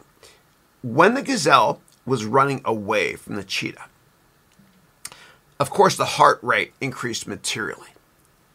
But what also happened was the immune system shut down. And the reproductive system shut down. Because all the blood was pumping to the heart, and that all that the gazelle was focused on doing from a biological perspective was surviving. Now, we weren't meant in our lives to feel that kind of pressure unless we're running for our lives. And the problem is that we work at these big companies, we overanalyze things, and we put a lot of pressure on ourselves. It's mainly us. And because of that, we get sick much faster. We age faster. Our immune system and reproductive systems don't work as well. And I've had lots of wonderful friends that have tried to conceive naturally. And it's a stressful thing. And every time they, as a couple, have tried to conceive, it didn't work and they were stressed out. And eventually what they did was they ended up adopting a beautiful baby. That's a beautiful thing to adopt. I might do that later. So, and then what happens is after they adopt this beautiful baby, they're relaxed, they're chill, the whole family is happy, life is good. Then they get pregnant naturally. Why? Because we shouldn't be the gazelle in our lives. And I mention this also because we weren't meant to feel this kind of stress in our lives unless we're being chased by the cheetah. And so if you're feeling an insane amount of stress at work, it might be because you're not taking enough breaks. And, this is thousands and thousands of years old, but in the ancient texts, there's 10 rules, which is the basis for many modern, beautiful religions. And one of those rules is to just take a day off a week, man. Like God even said he made the world in 7 days or 6 days to rest on the seventh. He didn't have to rest. Obviously, he's God. He's the best man. But that's just to send a message to us. Don't be the gazelle. You have to take 1 day off a week, always. And maybe that's why you're not feeling motivated. Or maybe, like, sometimes I remember when I worked at Goldman Sachs, and every company I've worked at, Citadel, hedge funds, everything, consulting, etc. I would once a year at least, I would take a day off when I wasn't physically sick. I would do it when I'm mentally sick. It's like a mental health day. When I was just too stressed out. It was just too stressed, too much going on up there. And I had to decompress and just relax and take a day off. It's wonderful medicine for you. And if you go into work with that mind frame anyway, many of us have been there. You might say something you shouldn't be saying or be a little bit rude, which is not my nature. But I could be rude if I was really stressed out. I'm best off never having gone to work that day at all. Take your breaks. And the Dalai Lama has this wonderful book that everybody's got to read, please. It's called the Art of Happiness. It's great. And what the Dalai Lama says is that the problem with Western society is that we sacrifice our health our entire lives to make money. And then at the end of our lives, we sacrifice all of our money in order to maintain our health. And then we look back and we realize we never really lived to begin with. So take care of yourself. And last thing I'll say about that, it's a wonderful quote in closing from Sir Winston Churchill. Winston Churchill once said, I once met a man who on his deathbed talked about all the worries he had in his life, none of which came true. So most things we worry about are up here, to be honest. So, all right. And also, one more thing I got to say. When it comes to motivation in general, Siddharth, if you're not motivated, it might also mean that you're not doing what you're passionate about. And, you know, when you get out of bed in the morning, and I say it with love in my heart, okay, to all of us, to myself included, when you get out of bed in the morning, if you tell yourself, oh, I have to get up and go to work now, you're doing it wrong. You got to find your passion, your purpose, your raison d'être. You know, what was the reason that I was put on this earth? If it feels like work, you're never going to excel at it. All these amazing people, like Jeff Bezos, Oprah Winfrey, Elon Musk, Bill Gates, whatever, Mark Benioff, Mark Cuban, they never had a job. It was a passion. They loved doing what they were doing. They loved it. It's competitive in business, man. If you're going to excel at something, you have to love it. Otherwise, you're not going to be good at it. It's true. And don't chase money. Otherwise, you'll lose your money and your dreams. I get it. We need money early on to succeed and pay the bills. But at some point, enough is enough. Enough is enough. You got to chase your dreams. Because if you chase your dreams and you're willing to fail a bunch of times, something wonderful happens. Your dreams come true and the money follows accidentally. It always does, no matter what anybody tells you. And if you don't fail and take risks in your life, like this wonderful poster behind me, then something happens which is a disaster. You wake up one day and you're really, really old. And you tell yourself, damn it, I work for this schmuck. And this jerk pays me this much money to make his or her dreams become a reality. Don't let that be you. And if I can humbly help you to find your passion and create your company or change careers, then please sign up for one of my courses or my MBA degree program at this web address here. All right. Next up, Suraj is saying, hello, namaste, my HEV, Haroon Education Ventures family. Thank you. Thank you. All right. Next up, Naveed is saying, hey, Chris, during an interview, if you have less numbers of years experience than other people that you're competing with, how do you counter that? Yeah. So the question is, during an interview, if you have not that many years of work experience, how do you compete with those that do? Well, what you have to do is you have to sell yourself as being somebody that's incredibly unique and you have different life experiences. Okay. So, and for those of you that are in my MBA degree program, we're going through this right now as I help you with your resumes, LinkedIn profiles, etc. You have to come across as incredibly unique and you have different life experiences, which compensates for the lack of years of experience that you have relative to other people. You know, maybe it's something along the lines of you grew up in a different country or a different region of the world. And in that region of the world, you have different ways of approaching problems.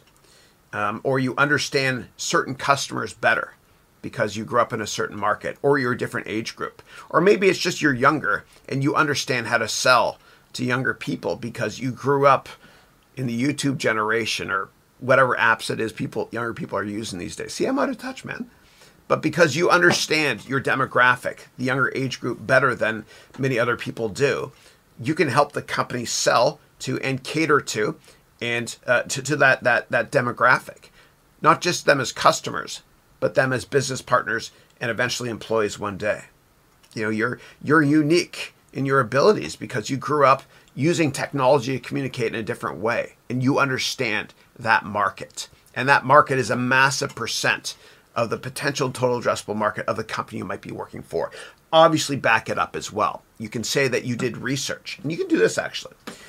You bring your resume in, and on the back of your resume, you have a study you did, which looks at the demographics or percent of customers that company has you're interviewing at that are under a certain age, right? And you could say this is a growth sector.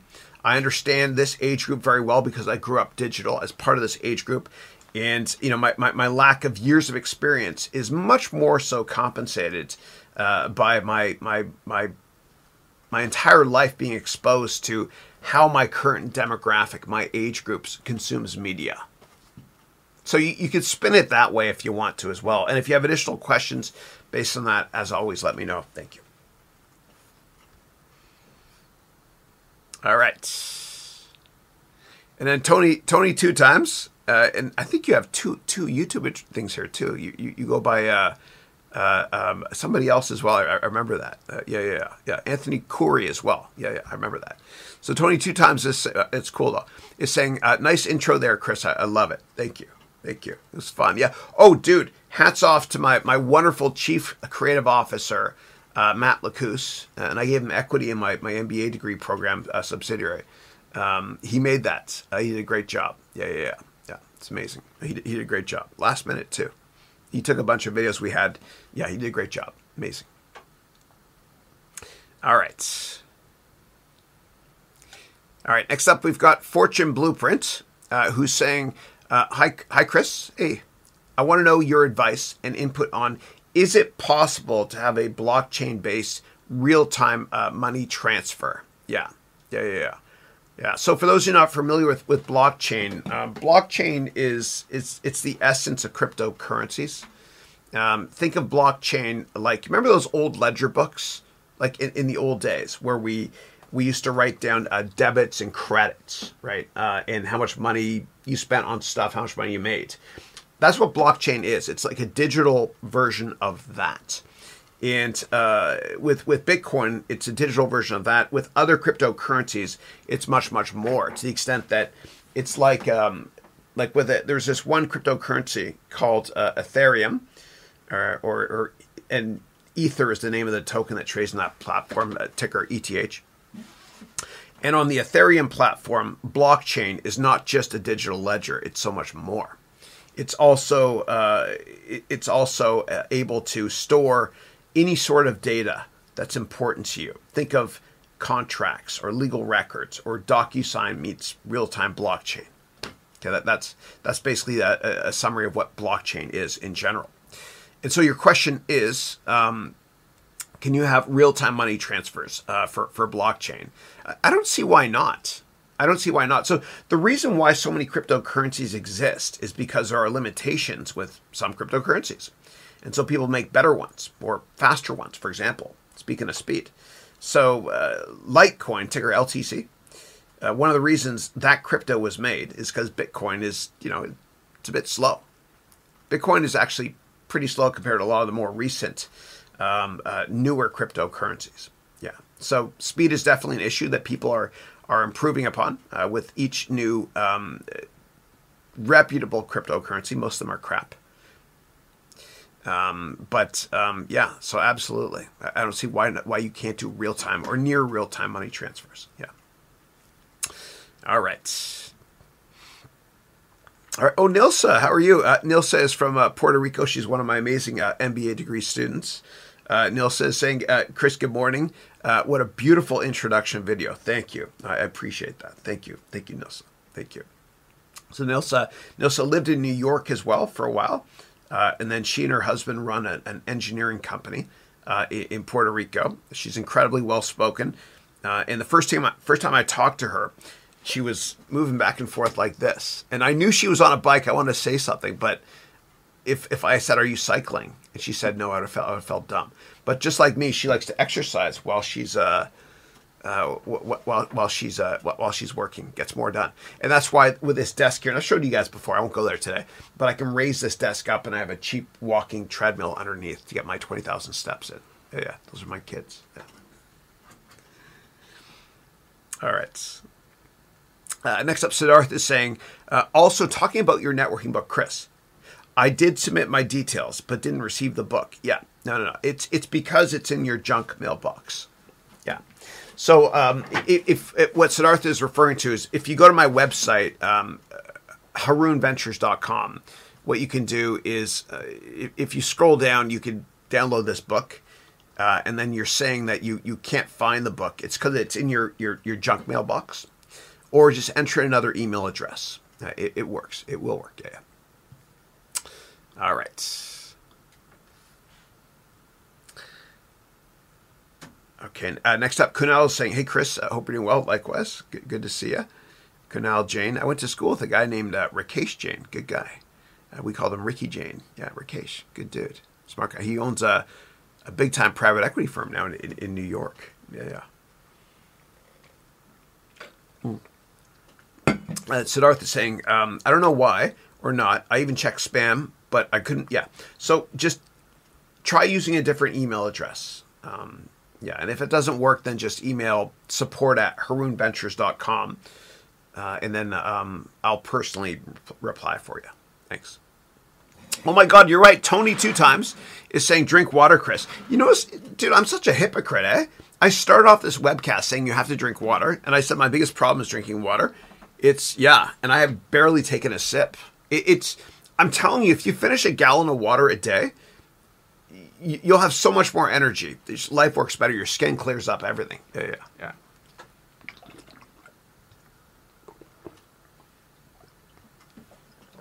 Yeah. All right. Thank you, Tony.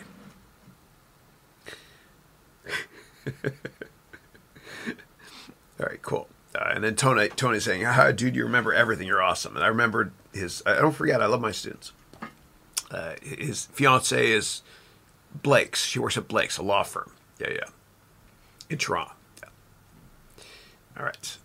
And Tony moved from Montreal to Toronto, but he's a massive Toronto Maple Leafs fan. I know that. Yes. Because everyone from Montreal that moves to Toronto loves the Maple Leafs. Yeah. All right. Gabrielle is saying, "Hey, Chris. Hey, hope you're well." Aishira is saying, "Hey, Chris. Hope you're well as well." And if I mispronounce anyone's name, please let me know.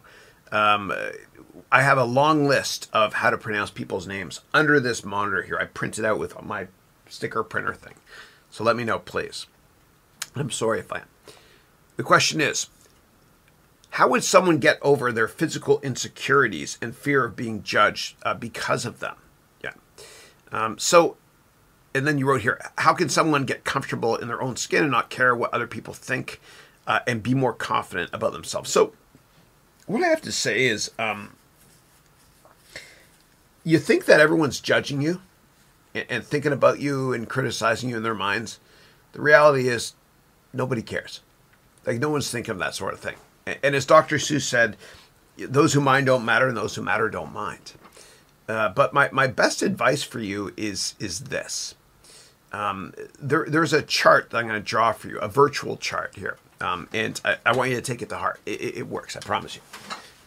So here's a chart, and I'll draw it, I guess, on... This will be prophetic to draw it on here. Yeah. All right. Okay, so here's a chart. It's going to change your life. On the x-axis here is your age. On the y-axis is give a darn. Okay, give a darn. When you're younger, like my 3 boys, you can see that picture there in the corner. My 3 boys, you're down here. You don't give a damn what people think of you. When you're old, you're here. You don't give a damn what people think of you. Old people don't have confidence problems. The problem is when you're right up here. Okay, when you're here. In your 20s and 30s, you give a damn what people think of you. I call this the triangle of despair, and you need to avoid this like the plague. avoid this triangle of despair. I want you to live at this level down here. Not give a damn what people think. I'm not saying be rude or disingenuous, but just don't give a damn what people think. Live at this level. And the most successful people are like this. They don't care what people think of them. They don't care. You know, Michael Jordan, imagine a professional athlete that's playing on a field with millions of people watching. And they're insecure and thinking, oh my gosh, if I miss this shot, will people care? Dude, if they thought that way, they wouldn't be at the top of their game at all. You got to tell yourself, I don't give a damn what anybody thinks. Elon Musk doesn't give a damn what anybody thinks. I mean, he's been talking about colonizing Mars forever now. He doesn't care if people think he's cray-cray. He's not. He's brilliant. He doesn't care. You need to live at this level too and say, I'm going to be me. I don't care what people think of me. I don't care that I have this awful take care of my eye. Sometimes it drives me nuts. Now you're all going to look for it. But I don't care if people see it. I just don't care. I don't care. I don't care what people think. I don't care that, you know, I enjoy playing Super Mario Galaxy 2, which is better than 1, with my kids over and over again. I don't care what people think. I don't give a damn. That's what you have to say. You have to have that mentality of saying, I don't give a damn what the whole world thinks of me. I just don't care. Okay? Say it with me. I don't care. It's therapeutic. And your homework is this. I want you to get a big piece of paper and I want you to write down many, many times. I don't care about X, and fill in the blank for X. I don't care what people think of my hair. I've been gray since my 20s. It's kind of fun. My hair is usually not this reddish. People see me and they're like, oh my God, it's ridiculous hair dye, Chris. Kind of like with older ladies, their hair is kind of reddish, but you're like, dude, I don't remember her hair being red. I don't care if people think that about me. You have to be the same way. You just got to say, I don't care what the world thinks. Screw the world. I'm just going to be me. I'm going to live my life on my terms. I'm not going to care what anybody thinks. Otherwise, what happens is you age prematurely. You age prematurely because you worry all the time. Just be you. Just be you. And I have to quote Winston Churchill again, the same quote I used earlier, which is this. I once met a man who on his deathbed talked about all the worries he had in his life, none of which came true. You be you. You do you. I don't want you to give a damn what anybody thinks of you from this point forward forever. Welcome to You 2.0. All right. Next up, we got Vincent. Hello, Mr. Haroon. My name is Vince. Vince, nice to meet you.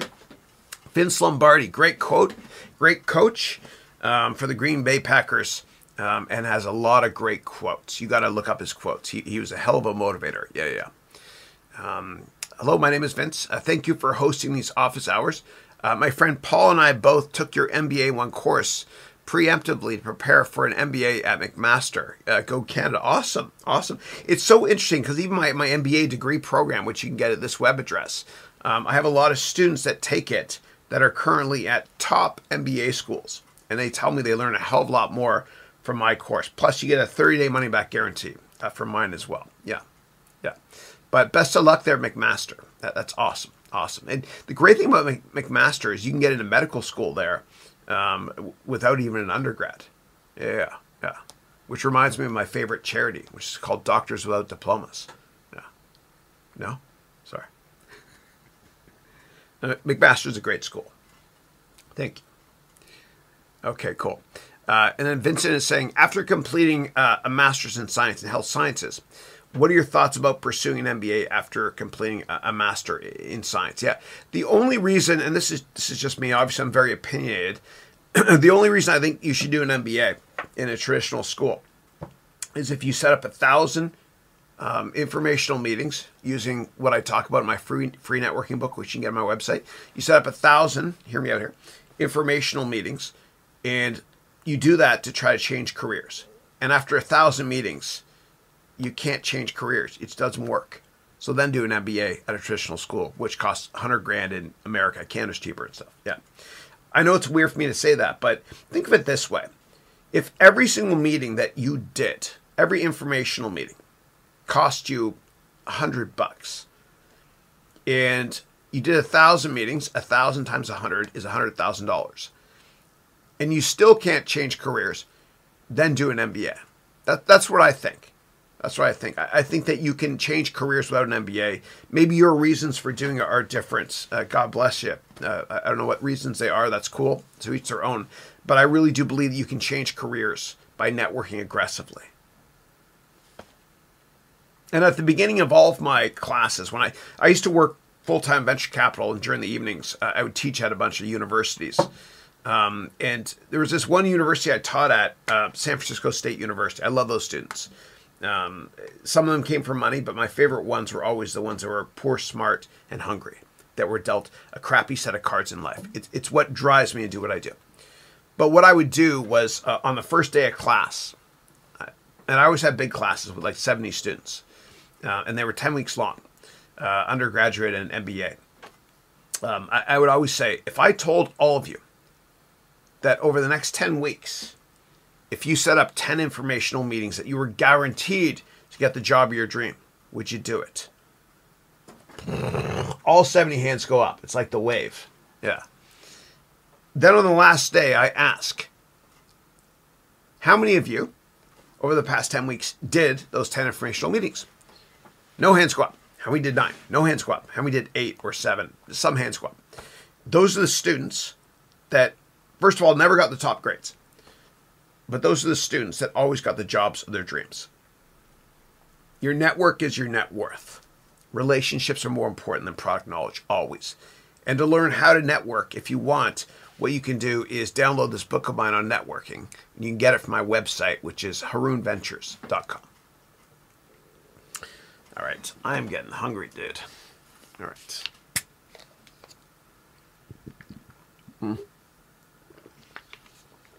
Oh, that's good. Okay, next up, I've got Fred is saying, hi, Chris. Hey, Fred. Hope you're doing well. And we have Paul here. Paul's saying, hi, Chris. Love your work. Thank you. I appreciate that. I'm Paul, the other Master of Science in Health Science. Okay, you're buddies with Vincent here. Cool. Nice to meet you. What is your advice for any careers that are not associated or that are or are not associated with health sciences that you would potentially recommend? Yeah, the best way I can answer that is if you're given a month off and you're not allowed to travel and you're not allowed to go to work, what would you do with your time? That's what you should be doing for your career. And I don't care what anybody says or anybody thinks. This is your life, not theirs. Do what you're passionate about. All right. Next up, Naveed is saying, thanks for the advice on investing in asset classes. You're most welcome. If you're working within the investment sector, you're not allowed to invest in the markets, usually due to conflicts of interest. What's your advice? Yeah. No, you got to take compliance rules very, very seriously. So when I worked at Goldman Sachs, there were certain stocks I wasn't allowed to buy. They were put on what's called a restricted list. We didn't know why. Maybe it's because the investment bankers were advising on a deal or something. You got to be careful of that. And also, I had to hold stocks for 30 days at least, which is a good thing. It's a good thing. So, and if anybody is worried about compliance issues, or if you think you might have heard something, meaning non-proprietary information like confidential information or insider information, tell your boss at your company, or the head of HR or compliance director if you have one. You'll look like $1 million and you'll save yourself jail time, and others as well, maybe. Yeah, and it's a serious thing. It's a serious thing. And so there's something called Regulation FD, or Regulation Fair Disclosure. And Regulation FD was created by Eliot Spitzer, the Senator of New York, in 2002. And what it stipulates is that everybody should get access to information at the same time, meaning all the big mutual funds or hedge funds that can't outperform retail investors like us. Everyone should get access to information at the same time. Everybody, including you and I. And if you hear something that the whole world can't get access to or doesn't know, don't transact on it, because you will get caught. Just don't do it. And I've had friends in the hedge fund industry that have done it, and they've gone to jail. And, you know, whenever I have a friend that something bad happens to them, I run towards them instead of running away from them, which is what most people do. And I've gone to jail to visit them. And it's not a happy thing. Yeah, you don't want to go to Club Fed. You want to go to jail for, just kidding, for doing something you don't understand. So if you're not sure, tell your compliance director. Yeah, always. Yeah, yeah. Just be careful. All right.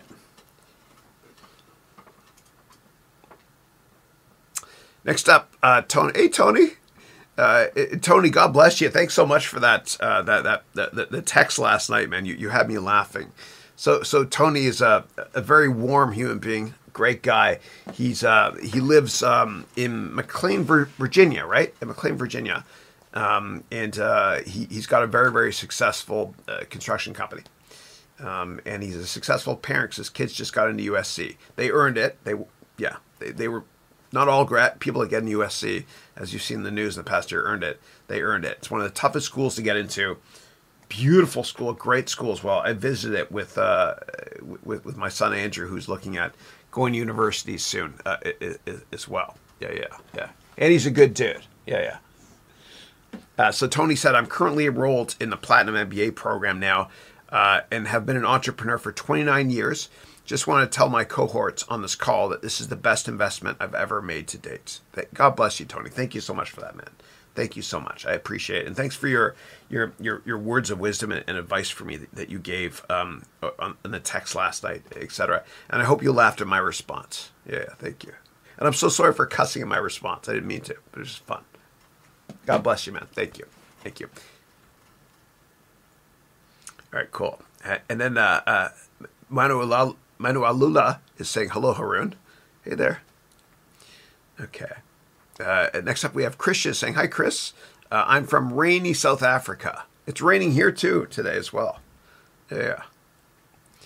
And then Tony, who is talking about my MBA program, he's saying, experiential, practical, and self-improvement for all aspects of your life. I apply everything I learn immediately. The world needs more entrepreneurs. Yeah, thank you. And I learned so much from my students too. I have wonderful students, and they inspire me so much. Yeah, and each other. And then Tony is saying, all it takes is extremely hard work, discipline, and good habits. This program, the MBA program, will eliminate a lot of risks in entrepreneurship. Good luck to all. Thank you, Tony. God bless you, brother. I love you. Thank you. Yeah. And then we have a question here from Adine, who's saying, do you think when Melvin Capital has to cover its shorts on GameStop, that they maybe would have to sell some of their long positions so they have enough cash to stay alive? Then you wrote, thanks, Chris, great work. Yeah, thanks. Yeah, I don't know what their portfolio is like, but yeah, but you don't need cash to cover a short. Usually the prime brokerage firm, which is basically a bank for hedge funds, will help you out with that. Yeah. But I don't recommend anybody short stocks unless you're a professional money manager. If you want to bet against a company, buy puts, because when you short a company, the losses can be unlimited if the stock goes up a ton.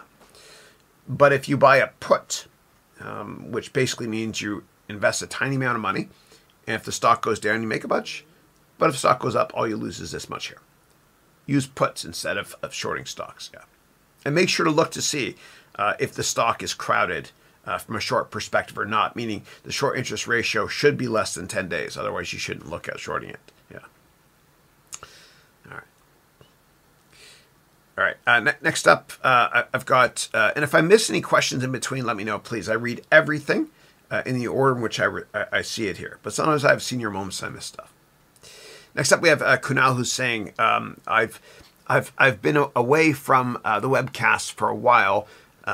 because last year I took the best decision of my life by being a student of your complete job course on Udemy. Thank you. And I'm glad to tell you that today I landed an awesome job at my dream consulting company, all because of you, Chris. This job means a lot to me. Congratulations, man. Congratulations. And in this COVID world, what people do on webcasts, when they use Zoom, is they go like this to clap. Yeah. And I've seen people do this even lately as well. So that's not a golf clap. That's a real sincere right from my heart clap. And congratulations. And thank you for your support. Thank you. And then Kunal wrote here, fun fact. The company that you interviewed at rejected me. And they said I was overqualified. But your course helped me to get me on track with the interview process. I would highly recommend this course to everyone here. It's named The Complete Resume, LinkedIn, and Get Your Dream Job Course. Thank you. Thank you. And then you wrote here, I know, Chris, you're probably going to say, all I am is due to my students and customers, which is true. Then you went on to say, thanks for listening to me. But I'd like to tell you, we would never be able to repay what you've done for us. Oh, thank you. Then you wrote here, Kunal wrote, thank you, Chris, for everything you're doing for people all over the world. Thank you. God bless you. Thank you. Thank you for making this possible. You know, my students inspire me so much. And your story is so awesome. Thank you. God bless you. God bless you. And congratulations, too. All right, cool.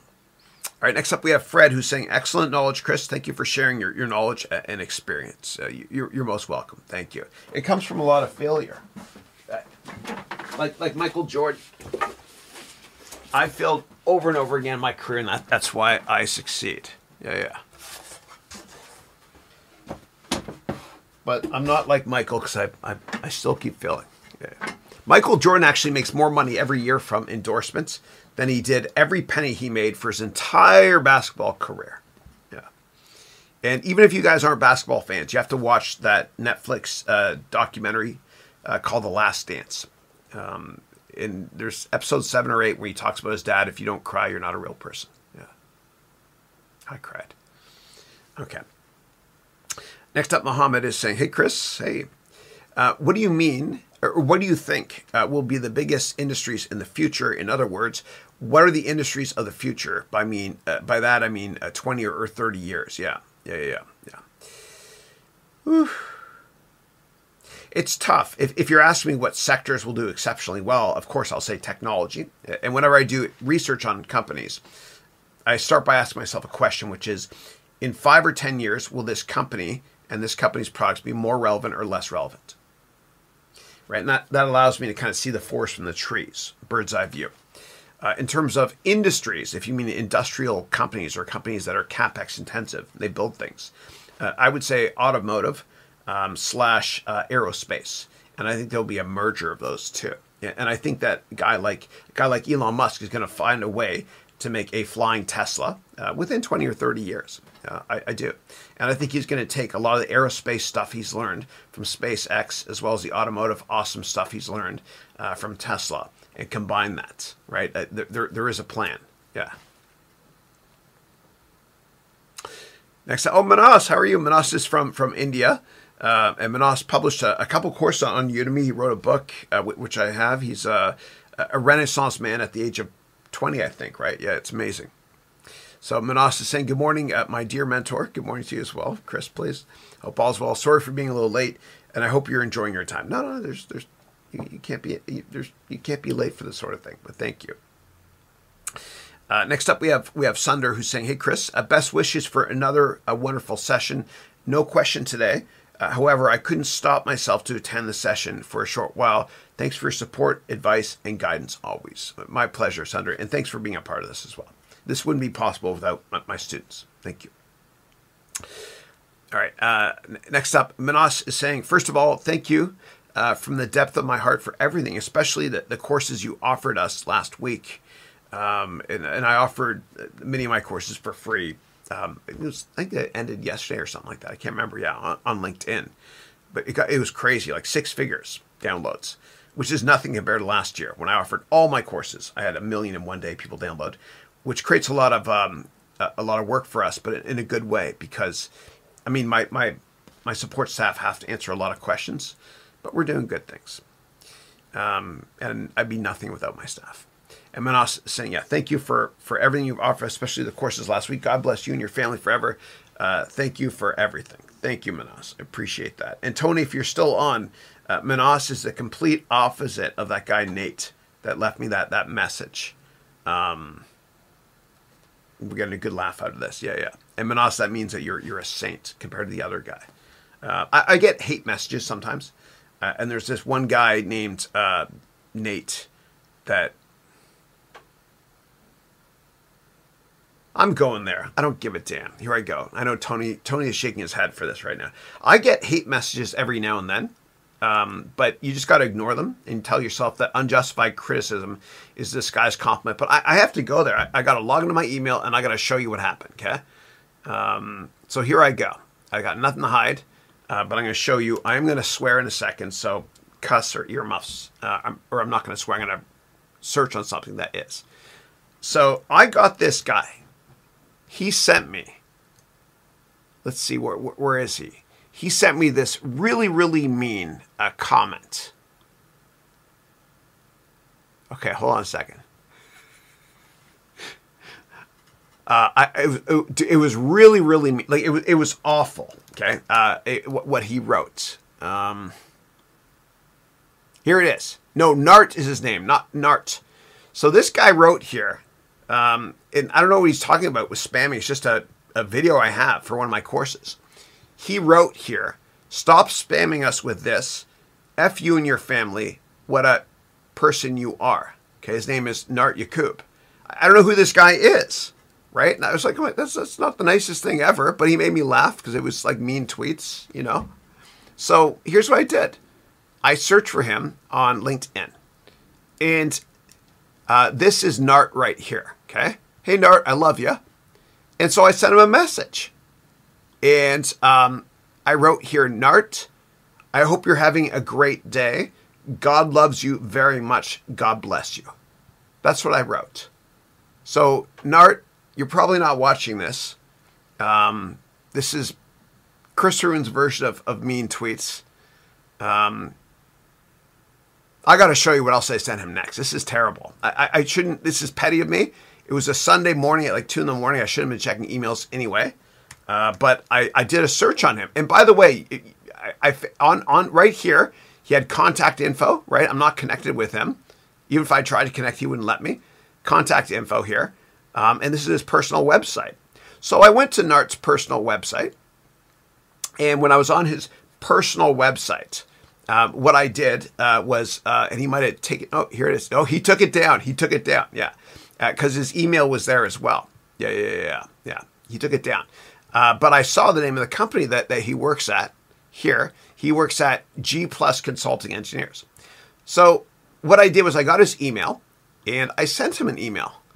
So let me go here and search for Nart. Let's see here. In sent. Here we go. I sent him this message. He's from Dubai, right? I said, Nart, I come to Dubai often to meet my many friends and business partners and investors there. I have a great network there. Next time I'm there, it would be my honor to buy you lunch. Thanks again. A little bit sincere, maybe. Thanks again, and have a great day. Then I emailed him again. And I wrote, Nart, I'm so sorry to bother you again, but in your YouTube message, you mentioned my family. Have you met them? Thanks, and I'm so sorry to disturb you. Thanks. Okay? Then I couldn't help it. I sent one last one. I'm polite though, right? Yeah, I'm Canadian. I wrote, last message, Nart. E-N-G Nart, 2002. Okay. Last message, I promise. Is there a way I can also leave a public nice comment on your architecture work or G Plus Consulting Engineers? Because I also want to leave a great comment on your work. I am so grateful that you took time out of your busy schedule to leave me that compliment. Wow. Thanks again, Nart, and God bless you. Yeah. And I meant that from the heart of my bottom of my heart. Yeah. All right. It happens. Yeah.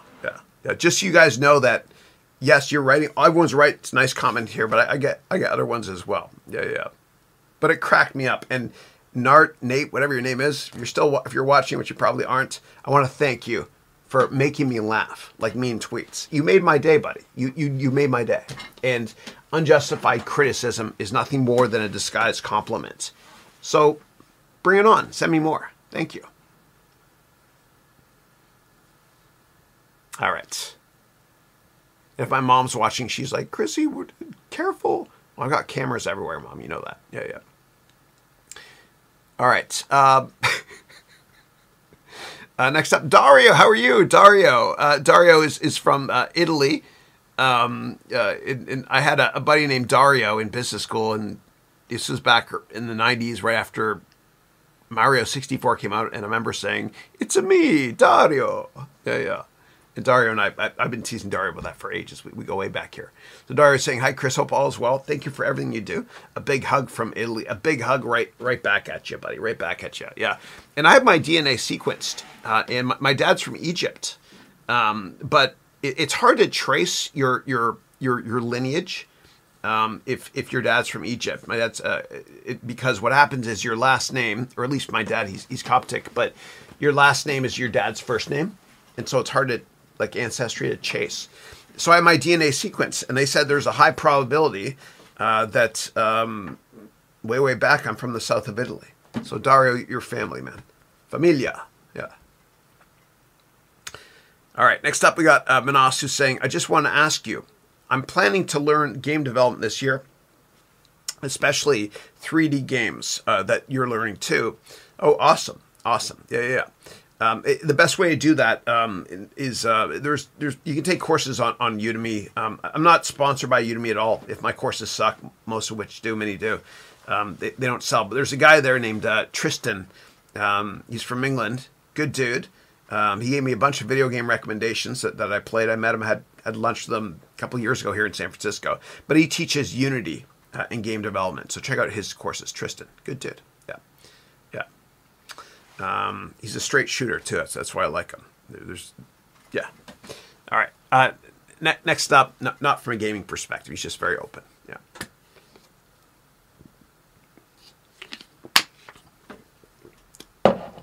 All right. Next up, and Nart, if you're out there, I want to give you a big hug as well. But I want to give Dario a bigger hug. Yeah. And Nart, when I hug you, I'm going to hug you so hard, man, it's going to crush all your ribs. No, I'm just kidding. I love you. And I mean that from the heart of my bottom. Yeah.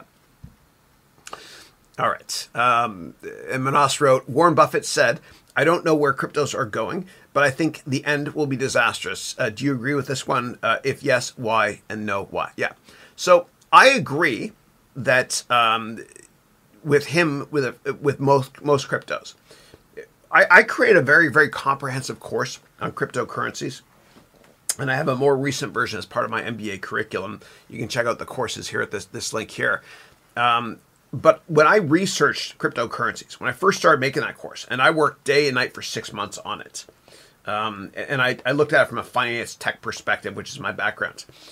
When I first started, I was positive on crypto, 7 out of 10. By the end of the course, I was 3 out of 10. Why? Because based on my due diligence and research, most cryptocurrencies are an absolute scam. And I think that when the market gets regulated, and it will eventually, that a lot of people are going to go to jail for scamming people, especially on YouTube. Like, dude, there are YouTubers out there that will tell you what cryptos to buy. Then you'll buy it. Then they'll sell it, and they'll tell everyone why you got to sell it. Then they'll tell you to buy it again, rinse, lather, repeat. Yeah. So there are a bunch of cryptos which are wonderful investments. I've invested in a bunch of them. I'll never sell them. But most are a scam. You got to do your research first. And I did such thorough research in that course of mine, the complete cryptocurrency course, that what happened was I hired somebody to double check it, right? And I don't mess around. Like when I make courses, like a lot of the courses I make, I can spend like $100,000 making them, right? So I went all out. I hired this guy. And what happened was the NSA knocked on my door. And this is after the course got published. I was like, oh my God, that's kind of scary. The NSA is knocking on my door. What does that mean? I let the guy in. I was very, very nice to him because I was terrified. I didn't have diapers available, but if I did, I would have put one on. And we sat down on the couch, and I was drinking my coffee, and I remember I was kind of shaking a bit. I on the, yeah, I gave, yeah. He was just doing a background check on one of the guys. I'll never name who the guy was, but he's doing a background check on one of the guys that I'd hired. He didn't say why, but I'm pretty sure it's because he was looking to hire that person, because this guy is a cryptography expert. Yeah, but I did a ton of work on it. Yeah, but I spent a lot in my courses, right? But the way I look at it is I reinvest a lot of what I make, selling stuff online, Udemy, elsewhere, etc. And so when I do it, I always look longer term at discounted cash flow. I mean, how much money can I make from this course longer term? It's a big, that's why I go to Prague to make all those trailers, which was at the beginning of today's webcast. Go back to the beginning, you'll see me in Prague and stuff. That's the trailer I opened up today's webcast with, because I invest long term. I look at the lifetime value of each course. I'm long term greedy. And for the MBA degree program, I spent hundreds of thousands of dollars already, and I'm going to spend much, much more. It's now profitable. It's doing well. It's making more than my other course called An Entire MBA in One Course, I'm humbled to say. And to learn more about it, you can go to this link right here. Yeah. All right. All right. Next up, Manas is saying, just a suggestion for you. Please don't feel offended. I suggest that you might have higher amounts on the MBA subscription if you follow the Netflix formula, meaning a monthly subscription. Yeah. So no, thank you. No, I appreciate that. So what I'm doing is I'm experimenting. I experiment a lot. I take a lot of risks. And so if you go to, let me go here just to private mode. But if you go to the web address down there, it's learn.haroonventures.com. And what Manas is referring to is, and this is the MBA program you start today. These are other ones for next 2022. We're sold out for this year. So if anybody wants to join this year, it's sold out. I'm sorry. But these are my courses here. And at the very bottom, I added something new, which is called an all access subscription package. And it's 20 cents per hour of content. There's 500 hours. And it's $99 per month. And I'm not going to cut the price on this, and I'll tell you why on this one. Because there's no refund policy. Every other course I have and every program I have, everything has 100%, and some of my courses are only available in this. Everything else I sell has 100% money back guarantee. And this one here, actually, what I did is you can actually, you can finance it if you want to now. It's new. And you can always scroll through this to see what the curriculum is. But I've got $9.99, 30-day money-back guarantee. And what's new is that for U.S. customers, you can pay using PayPal credit, meaning there's no payment or interest for 6 months if you select PayPal at checkout. Yeah, and that's new. I also added this. This here is 3 payments of $349, and always 30-day money-back guarantee. However, when it comes to this subscription product here, there's no money-back guarantee. And you get 22 of my courses and the MBA program as well. There's no money-back guarantee on this one. And I kept it at $99 per month. It's so we'll see how it goes. And the everything you buy here that's included has original price of that. And I give you a couple courses that are only included in this one as well. Yeah. So anyway, and if anybody has questions, let me know, please. All right, where was I? Here we go. All right. Next up, Munalula is saying, what activities can an investment company undertake? I'm in your business plan course on Udemy. I'm intending to order your financial analyst and investment course. Thank you. Yeah. So it all depends. When you raise money, okay, when you have an investment firm, do not do it without talking to a lawyer first, because the lawyer has to create an offering memorandum. Kind of like before you invest in an IPO, you can read the IPO prospectus or S1. Don't ever invest in anything and never raise money without having investment offering first, meaning talk to a lawyer, because there's many other documents that the lawyer might need to create, including subscription documents, and you have to set up what's called a master feeder structure, which I've done before for my hedge fund, if you want to have investors overseas instead of an offshore bank, which is what I did as well. So definitely talk to a lawyer first, please, please. They'll create all the legal paperwork for you. It will keep you and your family out of trouble as well, just in case, God forbid, somebody sues. And when you get really successful, people will come after you. They always do. They always do. Yeah. All right. Next up, Tony 2 times wrote, "Hi, Chris. Thanks for answering my earlier questions.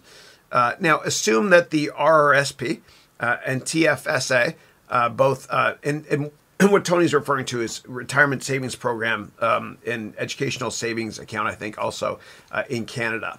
In every country pretty much has a retirement savings account program and educational savings account program as well. What that means is you can put money into those two investment vehicles and have it grow tax-free. And when you need the money, you take it out, then you pay tax. It's a wonderful thing. If anybody has questions about that in more detail, let me know.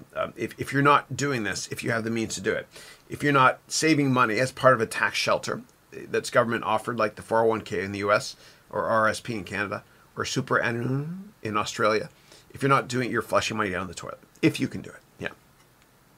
All right, so, and then you wrote here, I've maxed out for the year and I have 100,000 Canadian, awesome, left sitting in cash, and I don't want to buy real estate. What can I do with this money? Buy bonds? Or I'm not sure. Yeah, cash is trash. Yeah. So what I recommend doing is, Tony, you can take my MBA degree program or one of my finance courses, personal finance course, etc., at this web address. And then it'll tell you exactly how to think about portfolio diversification. I'll never tell you what stocks to buy, but I'll tell you how to think about it in terms of not having more than 5% of that liquid 100K net worth never have more than 5% in one particular stock, but I'll tell you how to think about dividing up between stocks, bonds, commodities, and other investment classes. Maybe a little bit of that is cryptos, a little bit. I don't like buying cryptos when everybody else is. I like to buy when everyone's freaking out. Because if you buy stocks or any investment class when everybody else already owns it or everyone loves it, there's not that many new investors to push it higher. I love to buy when there's blood in the streets. I love to buy when it feels really, really uncomfortable. That's when you buy. Like, for those of you that bought your house, if it felt really uncomfortable, you did it. Aren't you glad you did it? Yeah. You're probably wishing you bought a little bit more house too. Yeah. All right. And Manas wrote, thanks again for everything. And just a quote for you this week, world peace begins with inner peace, from the Dalai Lama. Yeah, peace begins from within. I love it. And yeah, Mother Teresa said, peace begins with a smile. Yeah. And thank you for all those wonderful emojis. Next up, we have Hassan. Hassan is saying, good morning, Chris. Good morning. Do you think that investment banking is still an industry worth getting into? My passion is in finance, and I want to go into investment banking after I graduate, but I'm afraid I won't find a job, especially now that the future economy and the finance sector in general is not very good. What recommendations do you have? Yeah. So I would say be careful with banking. A lot of people want to become an investment banker for the wrong reasons, because you can make a lot of money, whatever it is. But the harsh reality is that your buddies make just as much as you do on an hourly basis if you're a banker. You work crazy hours, you sacrifice your health, which means you'll sacrifice your wealth one day because of that. You don't have time for your friends, etc. It sucks. Just understand why you want to be an investment banker. Understand why. That goes for all jobs, for anybody out there, all careers. Before asking yourself, how do I get into this sector? Ask yourself, why? Why do I want to be in that sector? If it's just about money, and I get it, early in our careers we have to chase money. I get it, but sometimes, one point you got to get to. You got to get to a point in your life where you say enough is enough. I want to chase my dreams, because if you chase money, you'll lose your dreams and your money. But if you chase your dreams and don't give a damn what anybody thinks, and you fail a lot, please fail a lot, then something wonderful happens. Your dreams come true, and the money follows accidentally. It always does. I don't care what anybody else tells you. It always does. So just ask yourself why you want to do that. because I don't remember ever meeting any investment banker friends of mine that liked what they were doing. Yeah. All right. Next up,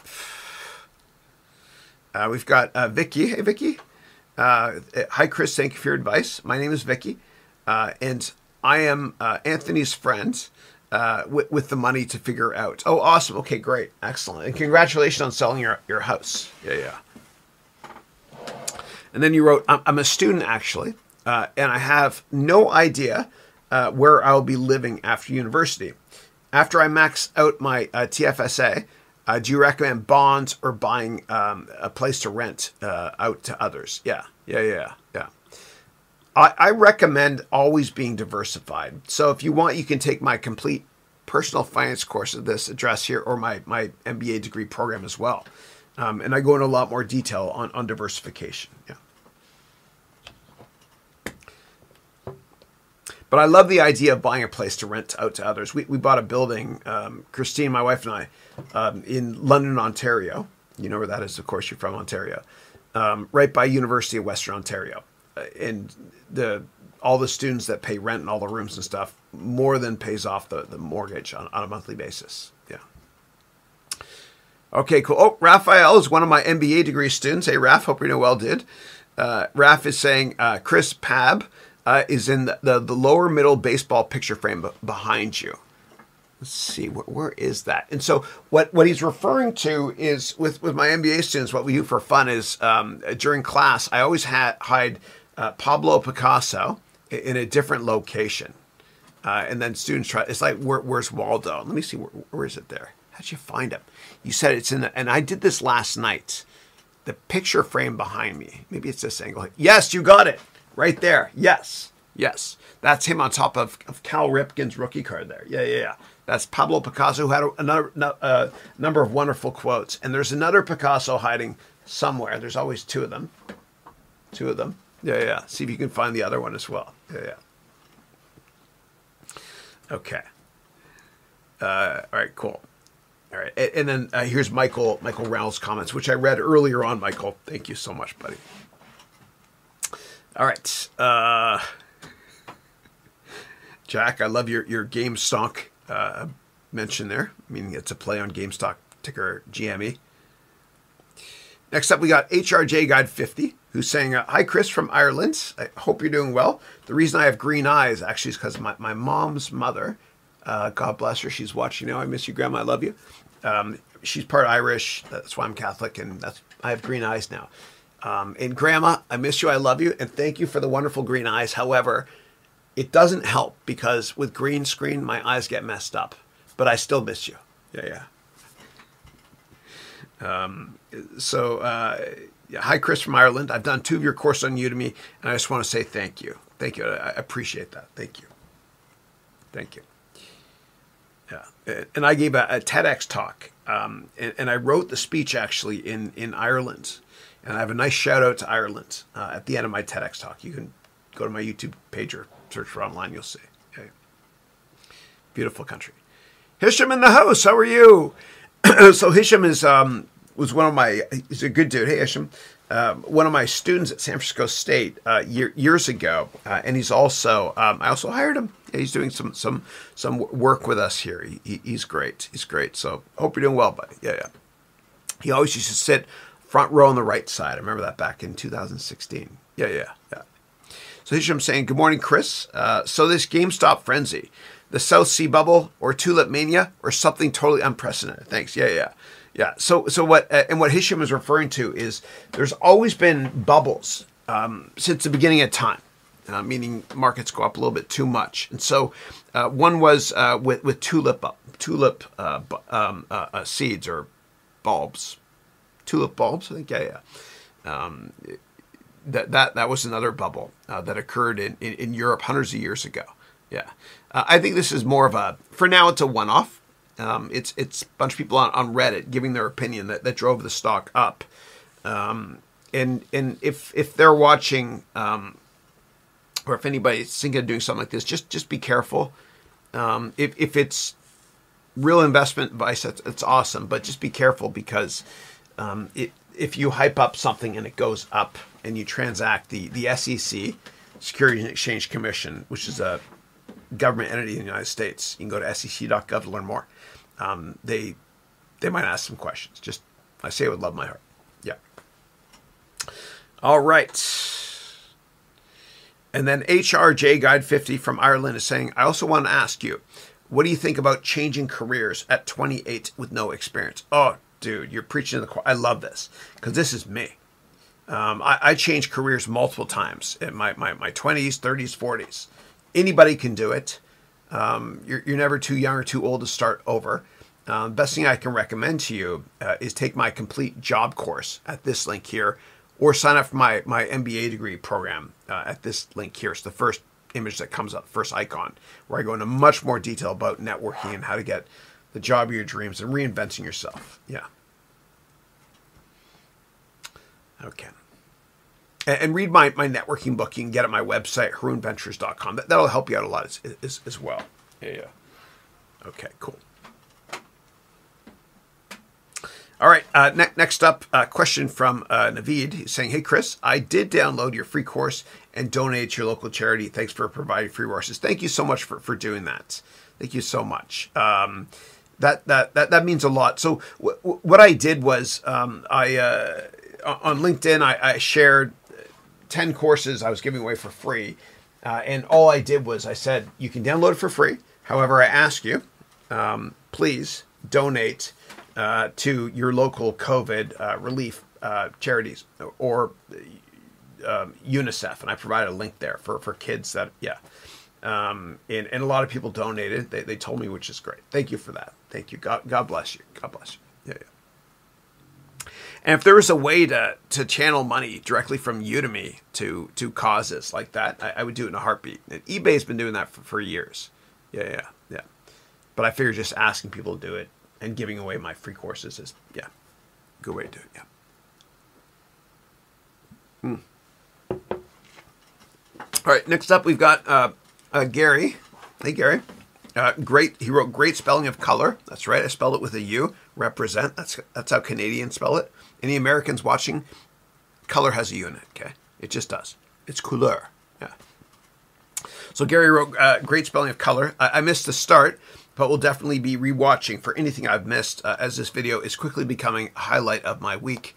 Thanks a million. And you have my favorite icon there ever. This one here. Same to you. Namaste. God bless you. And all that great stuff. Thank you. Week 122. I can't believe it. And we're pushing the goalpost out. What I'm going to be doing is I'm going to be building out a studio here. So we did the MBA thing. I've done the stuff. The content's been created, and I'll keep running it. But on Wednesdays and Fridays, at some point, I'm going to be launching a television studio here, interviewing people, doing my analysis on companies, real-time stuff. It's John Oliver meets CNBC without the hyper-caffeinated, buy these stocks sort of thing. Yeah. I don't know if that makes sense. Yeah. All right. Naman is saying, can you give your Udemy course all-in-one MBA course for free as well? Sure, I'll do another one at some point. Yeah. All right. Next up, Vipul is saying, good morning, Chris. Hope all is well. Likewise. Mina in the house. Mina is Vipul. Thank you. Mina is one of my amazing MBA degree students. She lives in Cyprus. She's from Greece originally. She grew up in the mountains there in Greece, and she works at Ryanair, which is a great discount carrier in Europe. And she's an avid video gamer, and she has a new puppy that's adorable, very cute, and a stray cat she found on the street recently. Let the stray cat in. She's dope. She's cool. Yeah. All right. Next up, Amr is saying, Chris, you always assure that trading is a scam, but how do banks trade? No. Okay, no. So when you trade something for something else, that's not a scam. And I don't say it's a scam per se. I say you can't make money doing that. But if you're going to convert Canadian dollars to American dollars, so you're going on a trip, that's a trade, but that's not a scam. Yeah. Yeah. You wrote here, how do banks trade? Yeah. There is a profession called FX trader at banks who's trading using the bank's or client's money. How do you explain that? Yes. Okay. Thank you for that. What that trader is doing quite often, there's two types. There's a trader and a sales trader. The sales trader is actually making a market and helping big mutual fund and hedge fund clients and high net worth investor clients to be able to sell their positions to another client that the firm has or another prime brokerage firm might have. And they make money off of that because they make a commission. Okay. So they're a market maker. Okay. It's kind of like eBay takes fees from people that buy and sell stuff. That's the role of the bank there. Okay. Sometimes they do have proprietary traders that will trade some of the firm's capital, but they don't really make money unless they have a fat finger and they hit an extra zero by accident, right? That happens. It happens. You only hear about the ones where they hit the extra zero by accident with a fat finger and make a firm go bankrupt, like with Barings, the bank, or with UBS has had it recently as well. But if you don't hear about that, about a company losing $1 billion because of a fat finger trade, it's because that person probably got a promotion for making that mistake. Yeah. Just kidding, sort of, not really. All right.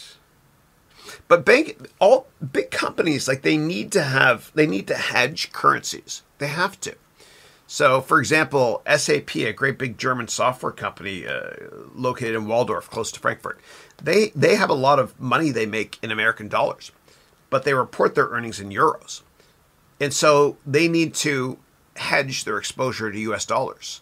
And so they'll set up a hedge transaction through a bank, per your example here. Yeah. And the same thing with companies that are very much exposed to commodities like airlines. Okay.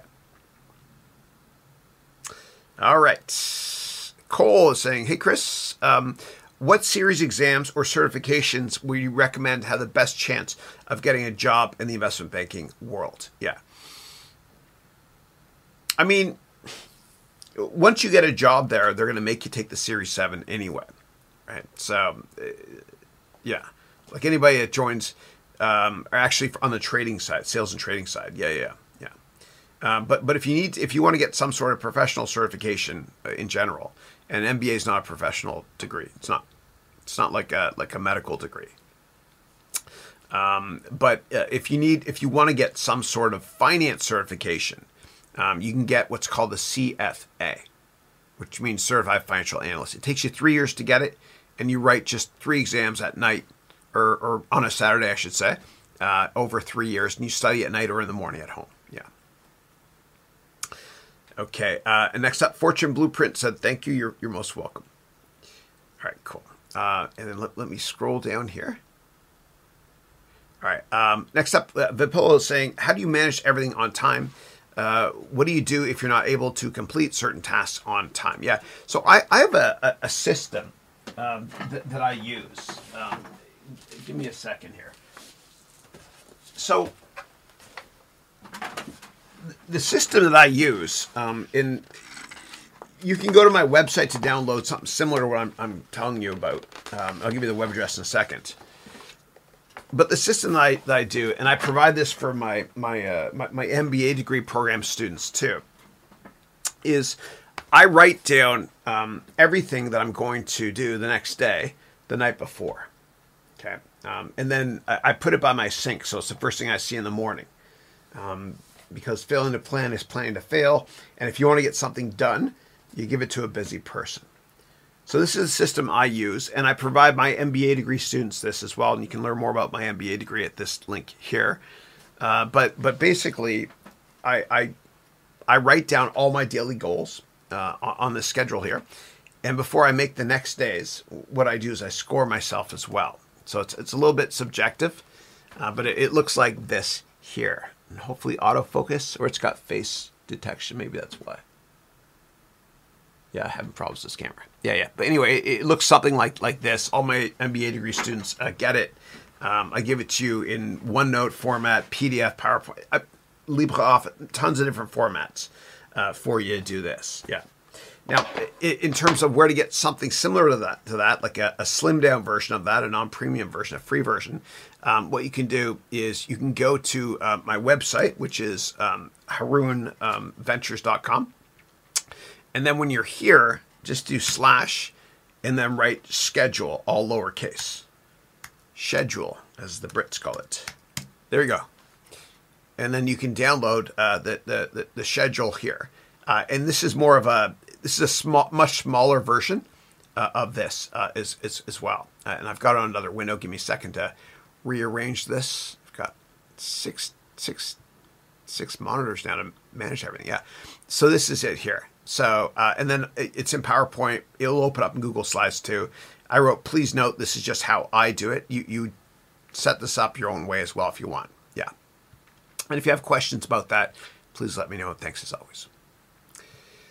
All right. Okay. Next up, Mihal is saying Robinhood and other trading platforms have been restricting trading of GameStop, Bed Bath & Beyond, and some other stocks. How is it fair to retail investors? What is the SEC's role on this? What are your thoughts, Nick? Yeah. So whenever there's a lot of manipulation going on, what happens is websites, they feel that they protect you by regulating their platform. Twitter has done this recently. I'm not going to go there. You know what happened. Same thing with Facebook, who I'll never trust. And the same thing is happening with... one of the reasons why Facebook banned a certain politician was... Well, one of the many reasons is because they were... Facebook has not been the most ethical company. And Robinhood also, I'm not saying they're unethical. I think they are ethical, but they got into hot water on some issue, whatever. And so they're great corporate citizens now. So, yeah. But I think what's going to happen is that the SEC is going to crack down a lot more as well. Anytime you manipulate stocks, the SEC... Their job, or part of their job, is to make sure it's a fair market for everybody. They'll do a crackdown, and because everything is digital now, they'll find people. Yeah. So I think they will crack down a lot. Yeah. All right. I smiled though, because every time I see that Bed Bath & Beyond, the ticker there, I always think of the movie Old School with Will Ferrell when he's downing that. Okay, you can watch the movie if you want. I'm not going to go there. I got to keep it G here. All right, next. Oh, Greg, how are you? Greg said, would visualizing sales growth with log plots be useful to see slowing growth? Yeah, I think that, yeah, and you're looking at the derivative calculus. I think so. Every publicly traded company has revenue growth that's growing but is slowing. Every one, almost without exception. That's right. When revenue growth is accelerating, companies stay private. Venture capital loves them. Once revenue growth is positive but slowing a bit, then what happens is the Sand Hill Road venture capitalists hand it off to their investment banking friends in New York and take a company public. So publicly traded companies always have revenue growth that's slowing, unless they make an acquisition, in which case that's not real revenue growth. That's not organic revenue. Yeah. But I think if you were able to show it with a log plot, that'd be helpful. And I chart that as well quite often with Spark charts. Within my financial models, I provide my students at my courses. Okay. All right. And then EMU Killer said, sorry, I just stepped in. Have you spoken about what's been going on with Reddit and GameStop? I did earlier. Yeah. All right. Next up, Dennis is saying, hey, Chris, what are your top 10 best finance and personal development books you've ever read? Yeah. It's hard. Personal growth is easy. Finance is tough because a lot of the finance books are theoretical crap. Like, you don't learn how to become an amazing investor or business person by reading a textbook. It's real life practical experience. And I made a career off of that as well. In fact, even this book here, it's called 101 Crucial Lessons They Don't Teach You in Business School, right? So I'm all about theory, or I'm all about double standards. No, I'm all about real life practical experience and not theory. So it's harder for me for finance. But in terms of finance books in general, I guess The Intelligent Investor, which is Warren Buffett's favorite book, it is a little bit dry, to be intellectually honest. If you have to read a finance book, then you could read a finance textbook by Dammit Dorian, who's an amazing finance professor. He's a rock star at NYU. Yeah. Other than that, I don't really have anything that I could suggest that's helpful. Yeah. In terms of personal growth, there's plenty. Awaken the Giant Within by Tony Robbins. My favorite one is definitely Dale Carnegie's How to Win Friends and Influence People. That's a great one. Everyone has to read that book. That's homework. That's shukudai for those of you in Japan. Homework for everybody. Read How to Win Friends and Influence People by Dale Carnegie. Listen to the audiobook. I promise you it's very, very helpful. It tells you how to deal with people in business. And human relationships haven't changed since the 1930s when he wrote that book. He also has another great book called How to Stop Worrying and Start Living. And Dale Carnegie talks about how to live in what are called day-tight compartments. Take each day at a time. Smell the roses. Don't worry about the past. You can't control it. The future, you can sort of control it, but not really. Yeah. So that's a great book. Again, it's called How to Stop Worrying and Start Living. Aside from that, anything Tony Robbins has written. So those are the other 10, I guess. He's a genius. He's a good human being. Yeah. Okay. All right. And let me go down here on the list here. We got about 15 minutes left. So for those of you that, if I don't answer your question, I'm so sorry. But you can copy it and ask me again next week or any week. If you're in my MBA degree program, we got the MBA office hours at 11:20 today. And then after that, we've got 5 or 6 one-on-ones with my platinum students. Yeah. All right. Next up, Manas is saying, that's a genius move. I just remember this Nart is an angel. Why? Oh, that's right. If you're just joining us, Nart, who's one of my favorite people, he sent me some hate messages, and I showed you it and all that stuff as well. But you wrote, that's a genius move. Just remember that this Nart is an angel. Why? Because he is not as great as you are. Oh, thank you. No. And you wrote, I receive hundreds of mean comments from everywhere, but I reply, you're the creator of your own destiny. Yeah. I feel sorry for him. Yeah, that poor guy. Yeah, Nart. Nate? Nart. Yeah. All right. Next up, Raph. Oh, good. Raph got Pabs too. So I got 2 Pablo Picasso characters always hiding here. It's fun. It's like, where's Waldo? I do this with my MBA degree students. I kept them up though. And so one of them, Raphael, who's one of my MBA students, found there, and he just found the other one, which is right here, up here. Yeah. It's fun. My kids have a little brother and me too. It makes it fun. We have a lot of fun. Having kids is fun. All right. Next up, question is from Hossam, who's saying, hi, Chris. What course or book do you recommend for someone who'd like to start a technology consulting business? Thanks. Yeah. So I would recommend, there's a lot of guides that you can use to learn how to get a job at McKinsey or Accenture.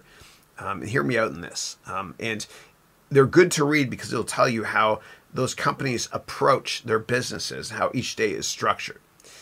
And so what I recommend doing is go to a website called vault.com, okay? And anybody looking to get a job as well in a consulting firm or a bank or whatever it is, I recommend you buy guides from this website too, PDFs. I don't get comped by anybody, you know that. So what I would do is go over to consulting, okay?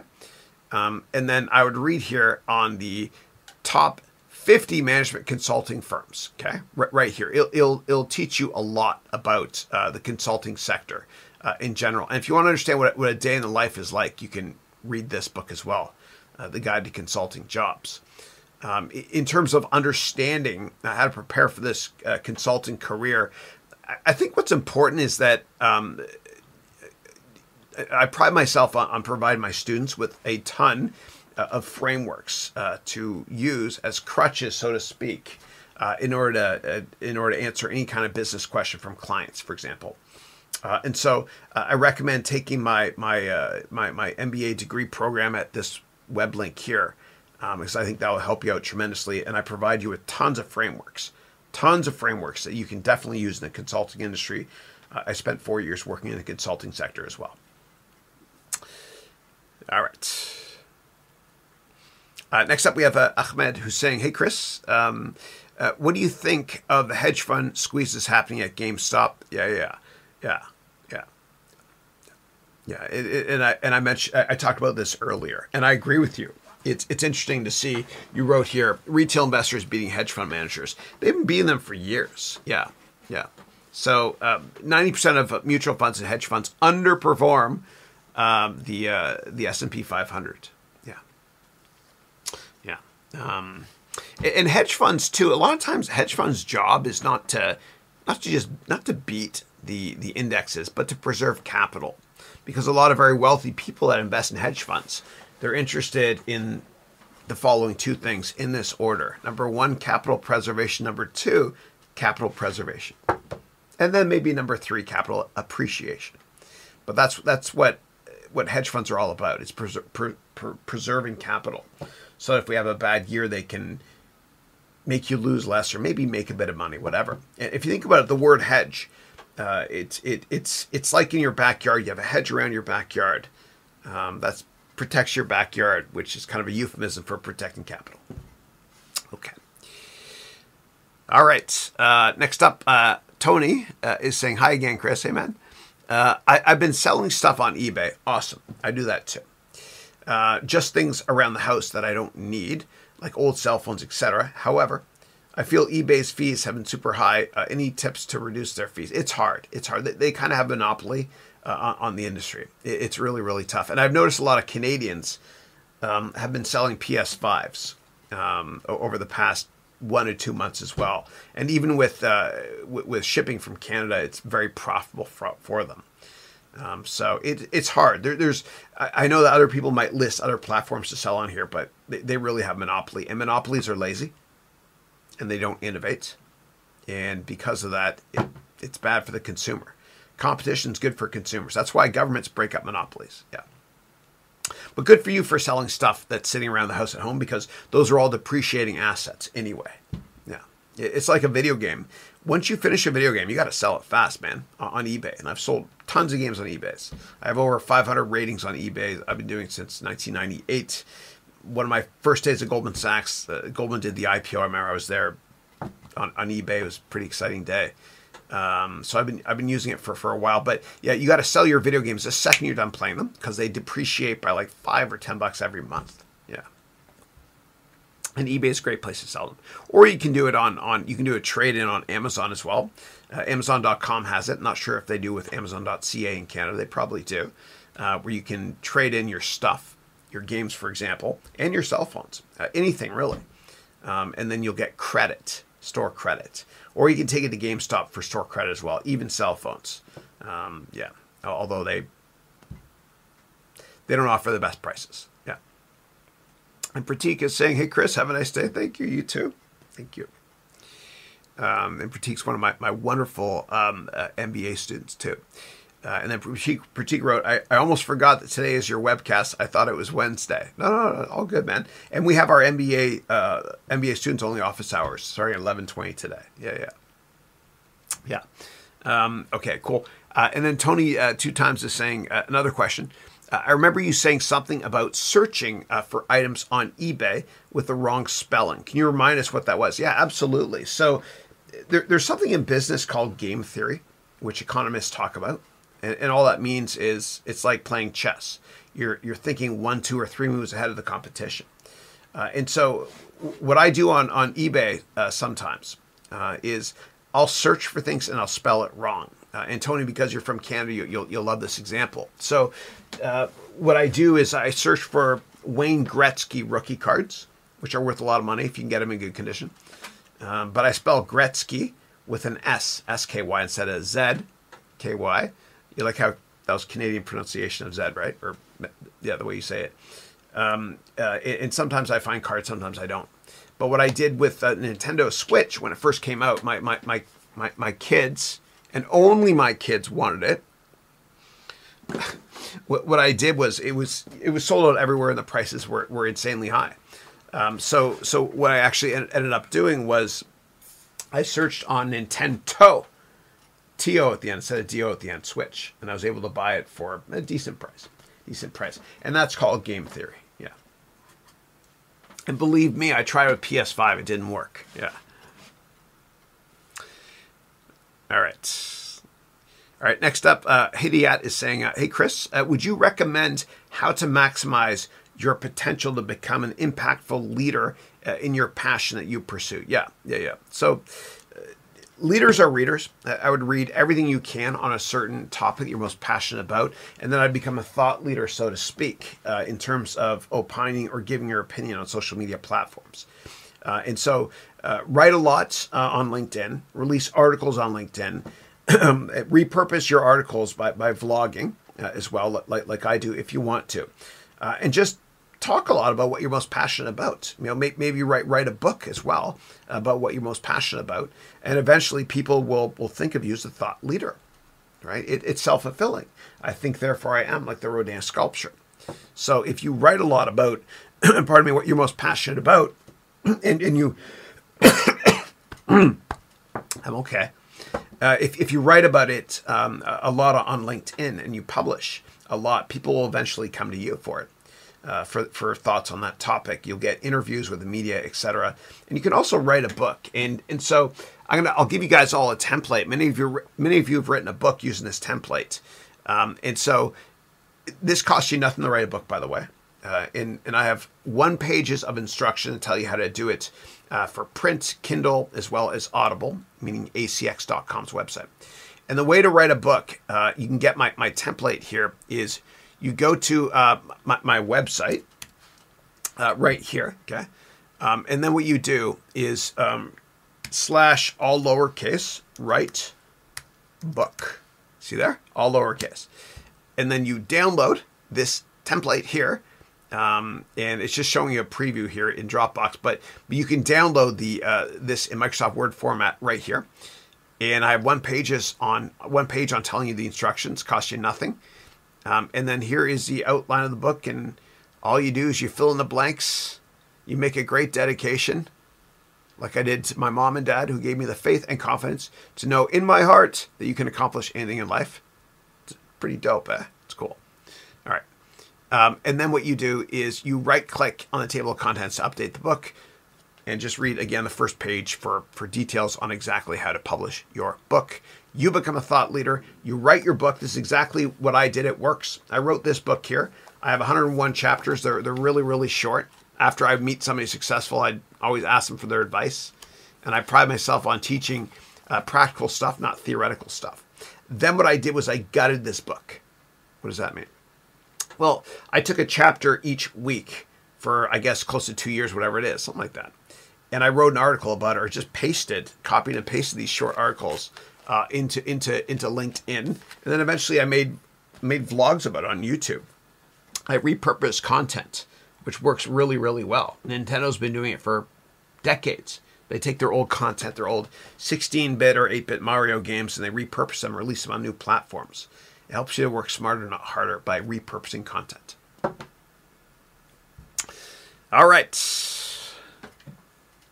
Dude, I suck at this water thing. I'm such a hypocrite. I started this webcast 3 hours ago talking about how I drink water. Have you seen me take a sip at all? It's ridiculous. Yeah. But when one teaches, two learn. Okay, and I got to wrap this up in a second here. I got to jump to my MBA students call. All All right, next up, Manas wrote, good night, everyone from India. See you next week. And I love your emoji there. God bless you, brother. Always great to see you. Pratik is saying bye to Manas as well. Okay. Next up, Mina is saying, I'm back after an accidental and passive shower. Yeah, you fell into the shower? Yeah. And then you wrote, I spoke with the headhunter, but ended up declining the job offer. Okay, we talked about. Yeah, nice. Yeah. And I think they wanted somebody who spoke French too, you mentioned as well. And you can actually help the headhunter out by recommending somebody for them. You know, it's the whole notion of giving in business, you know, give and take, like that great book by Adam Grant. I had to look at his name. But if you give and help headhunters and others in business, it'll come back to help you in the long run. Give and you'll receive. It's prophetic. It's been true since the beginning of time. All right. Okay. And then we have another Pratik here. Pratik Smart is saying Dale Carnegie has a book on public speaking as well. It's a great book. Please check it out. Yeah. And I took his course as well on public speaking, which is fantastic. Or you can just do a search on meetup.com on the word Toastmasters and attend these meetings for free. Yeah, anywhere in the world. Toastmasters is for public speaking. Hidayat is saying, may you share about what is your biggest mistake that you've made in your career, but at some point it was your failing forward, meaning a turning point for you in reaching your passion. Thank you. That's a great question. Yeah. We don't have much time left. I'm going to talk about all my failures. I'd have to talk for years and years and years, going forever. My biggest failure was, just giving a damn what other people think of me and choosing my career based on that. Going to work at Goldman or consulting or hedge fund, venture capital, whatever it is. I try to please other people and not myself. And I thought I was clinically depressed. Can't even say that. And then I woke up one day and I was like, you know what? I just don't care what people think. I'm going to be a teacher. I'm going to be me. I love teachers. I respect them. I just want to do what I want to do. And I've been very happy since then. Because I was depressed always that, I would start these new jobs and my happiest day was always day one. And I know how to change careers. And I'm a humble guy, but not when it comes to providing advice on how to get the job of your dreams. I humbly know that I'm the best on the planet at that. Because I've done it so many times and I help so many people do it. And I've conducted over 1,000 interviews in my career. That's basically one per week. Sorry about the alarm there. That's basically one per week for 20 years. And I've changed careers many times. But I was depressed. I was a failure. Because I wasn't happy. I was never happy. And I finally realized why. It's because I wasn't doing what I was meant to be doing. Which is this. Which gives me purpose. And I love all of you. I love my students. And thank you for making this possible. Cool. All right. And I think there's probably more questions. I can't get to them now. I'm so sorry. I have to wrap up the call. If you have more questions I haven't answered, just copy them and ask me on our MBA call from MBA students starting at 11:20 today, or you can copy them and ask me next week. I want to thank you all for your time. And I end every single webcast with the following video that I love so much that I license it from Steve Jobs' family. So here we go. God bless you. Subscribe to my YouTube channel. Check out my courses, please. I have a 30-day money-back guarantee. With all my courses, you got nothing to lose and everything to gain. God bless you. Have a great weekend. And I'll see you next Thursday and every single Thursday. Thank you. When you grow up, you tend to get told that the world is the way it is, and your life is just to live your life inside the world, try not to bash into the walls too much, try to have a nice family life, have fun, save a little money. But life, that's a very limited life. Life can be much broader once you discover one simple fact, and that is everything around you that you call life was made up by people that were no smarter than you. And you can change it. You can influence it. You can build your own things that other people can use. And the minute that you understand that you can poke life and actually something will, if you push in, something will pop out the other side, that you can change it, you can mold it, that's maybe the most important thing, is to shake off this